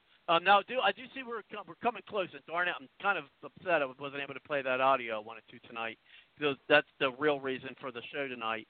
It's about that, but unfortunately we ran out of time. So I want to give Joseph an opportunity to chime in before I have to close things out for the show. So go ahead, Joseph. Thank you, Robert. I appreciate it. I've been on your show for many years, and one of the reasons why I love your shows and many other podcasts like this is because it allows people with different platforms and different viewpoints and different opinions to come on here freely, fear or intimidation, and to express it in a very advanced dialogue. I think people these days would trust podcasts more than the news anymore. Don't blame them. Especially your podcast is awesome. So I hear what Nathan is saying, and I hear what you absolutely, and that's I'm gonna say it like this. Nathan is entitled to believe what he wants. Robert is entitled. Suzette is entitled. Dr. Tolberg, we're all entitled. That's the beauty of this country, constitutional republic. We're entitled to vote the way we want. So instead of the back and forth, and it just shows you how vitriolic sometimes politics can get over, what begins to be a simple issue. And then sometimes it's not our fault. Sometimes we do allow passions to guide our reasons, and we can get passionate, and that's okay as long as we get passionate in a civil way, which is always done in our show. I mean, we have to have passion and dialogue as well. Sometimes we go back and forth, and sometimes sometimes we intend the conversation to go one way, and then it comes down to one wants to prove who's right among the other. So I'm going to say it simple, as I used to say it on the campaign trail. We're going to pretend hypothetically that the world started a month ago. Just hear me out on this. Okay. We're going to forget everything that happened the previous months, over 100 years of history. Hypothetically, think this way campaign-wise. If you like the direction in which our country has been heading over the last month, I won't even go back to March, since last month and up until today, the choice is just clear. It's not about who's right, who's wrong, who passed it in this year or not. It's just very simple. You vote blue. That's it. Simple as that. This way we don't have to be choking each other and trying to come out here and betting our lives and who's right and who's wrong, and because that's why our political climax is so toxic, and it's not toxic. It's not always intended to be that way. You start a conversation one way and it gets spiraled out, and it's okay. We're allowed to be passionate. But if you don't like the way this country has been run from last month to today, the option is very clear. You vote red, because there are no other choices. And Robert is right. Donald Trump is an independent, but he is under the R. He is on the ballot as a Republican. So, in November, the people will have their say. And until then, we could advance the dialogue, and we could go into many topics. But what it's going to boil down to is, what type of America do we want? And it's up to us to decide that. We have that power in that ballot box this November. We have it, and we are going to use it. And it's not going to be about who's right or wrong, because, every person will see the lens in a different perspective. Some people can look out at the sky right now and say it's red, and some can say blue, and then you can go on and on for 1,000 years on who's right or who's wrong. I'm just saying there's two decisions to be made in November. It's right around the corner. So if you like anarchy, if you like chaos, if you like racial division, if you like our economy being in the tank, if you like a party that espouses that, that's fine. Hey, who am I to say that's wrong, right? I mean, fine. That's your right. Go out and vote. But if you want this country to be restored, if you want it to continue to be on the prosperous path that it was before COVID, even though I will admit the Republicans have not been the most cooperative with Donald Trump, ladies and gentlemen, we don't have any other option. There are only two options. There are only two viable options. That's really what it comes down to. Or the third option is you could just sit on the sideline, you cannot vote, and let history decide for itself. And that's all I have to say. That's my closing comments. And I mean this with my heart. I have nothing but the deepest respect for everyone on this show. You, Robert, you're amazing. Suzette, Dr. Tolberg, Joe, everyone. This is what this show is about. It's good to have passion from time to time. This is good. This is good. But what I love about it is we do it in a civil and honest way. We may not always agree, but we come on this show without fear of reprisal, without fear of being judged, and we just come out and we just express our views and we advance the dialogue. And I believe if more people did this, more voters would be informed today. And I'll leave you with one more thing. The major problem is 80% of the electorate continue to be asleep at the wheel. And when you have the majority of the electorate that have been asleep at the wheel for the longest time, well, that's why we kept on electing people like Nancy Pelosi, Mitch McConnell, Chuck Schumer. People ask, why are they in power for 40 years? Well, we the people decide to vote them over and over again, which is our prerogative. But all I'm saying is at the end of the day, you can't have your cake and eat it. You can't say, I'm not for this politician, but I continue to vote for them every time for re-election. Everyone, stay safe. God bless. And I always have you in my thoughts and my prayers. And as always, Robert, I look forward to another epic show for next week. Thank you, guys, and have a good night. I appreciate it. You too. And I only got a few minutes. I'm going to do this before I close things out. And so I'm going to just close things out here myself. Real quick, July 28th, this is Ted Cruz votes. July 28th, 2017, to repeal the ACA by enacting Health Care Freedom Act, skinny repeal.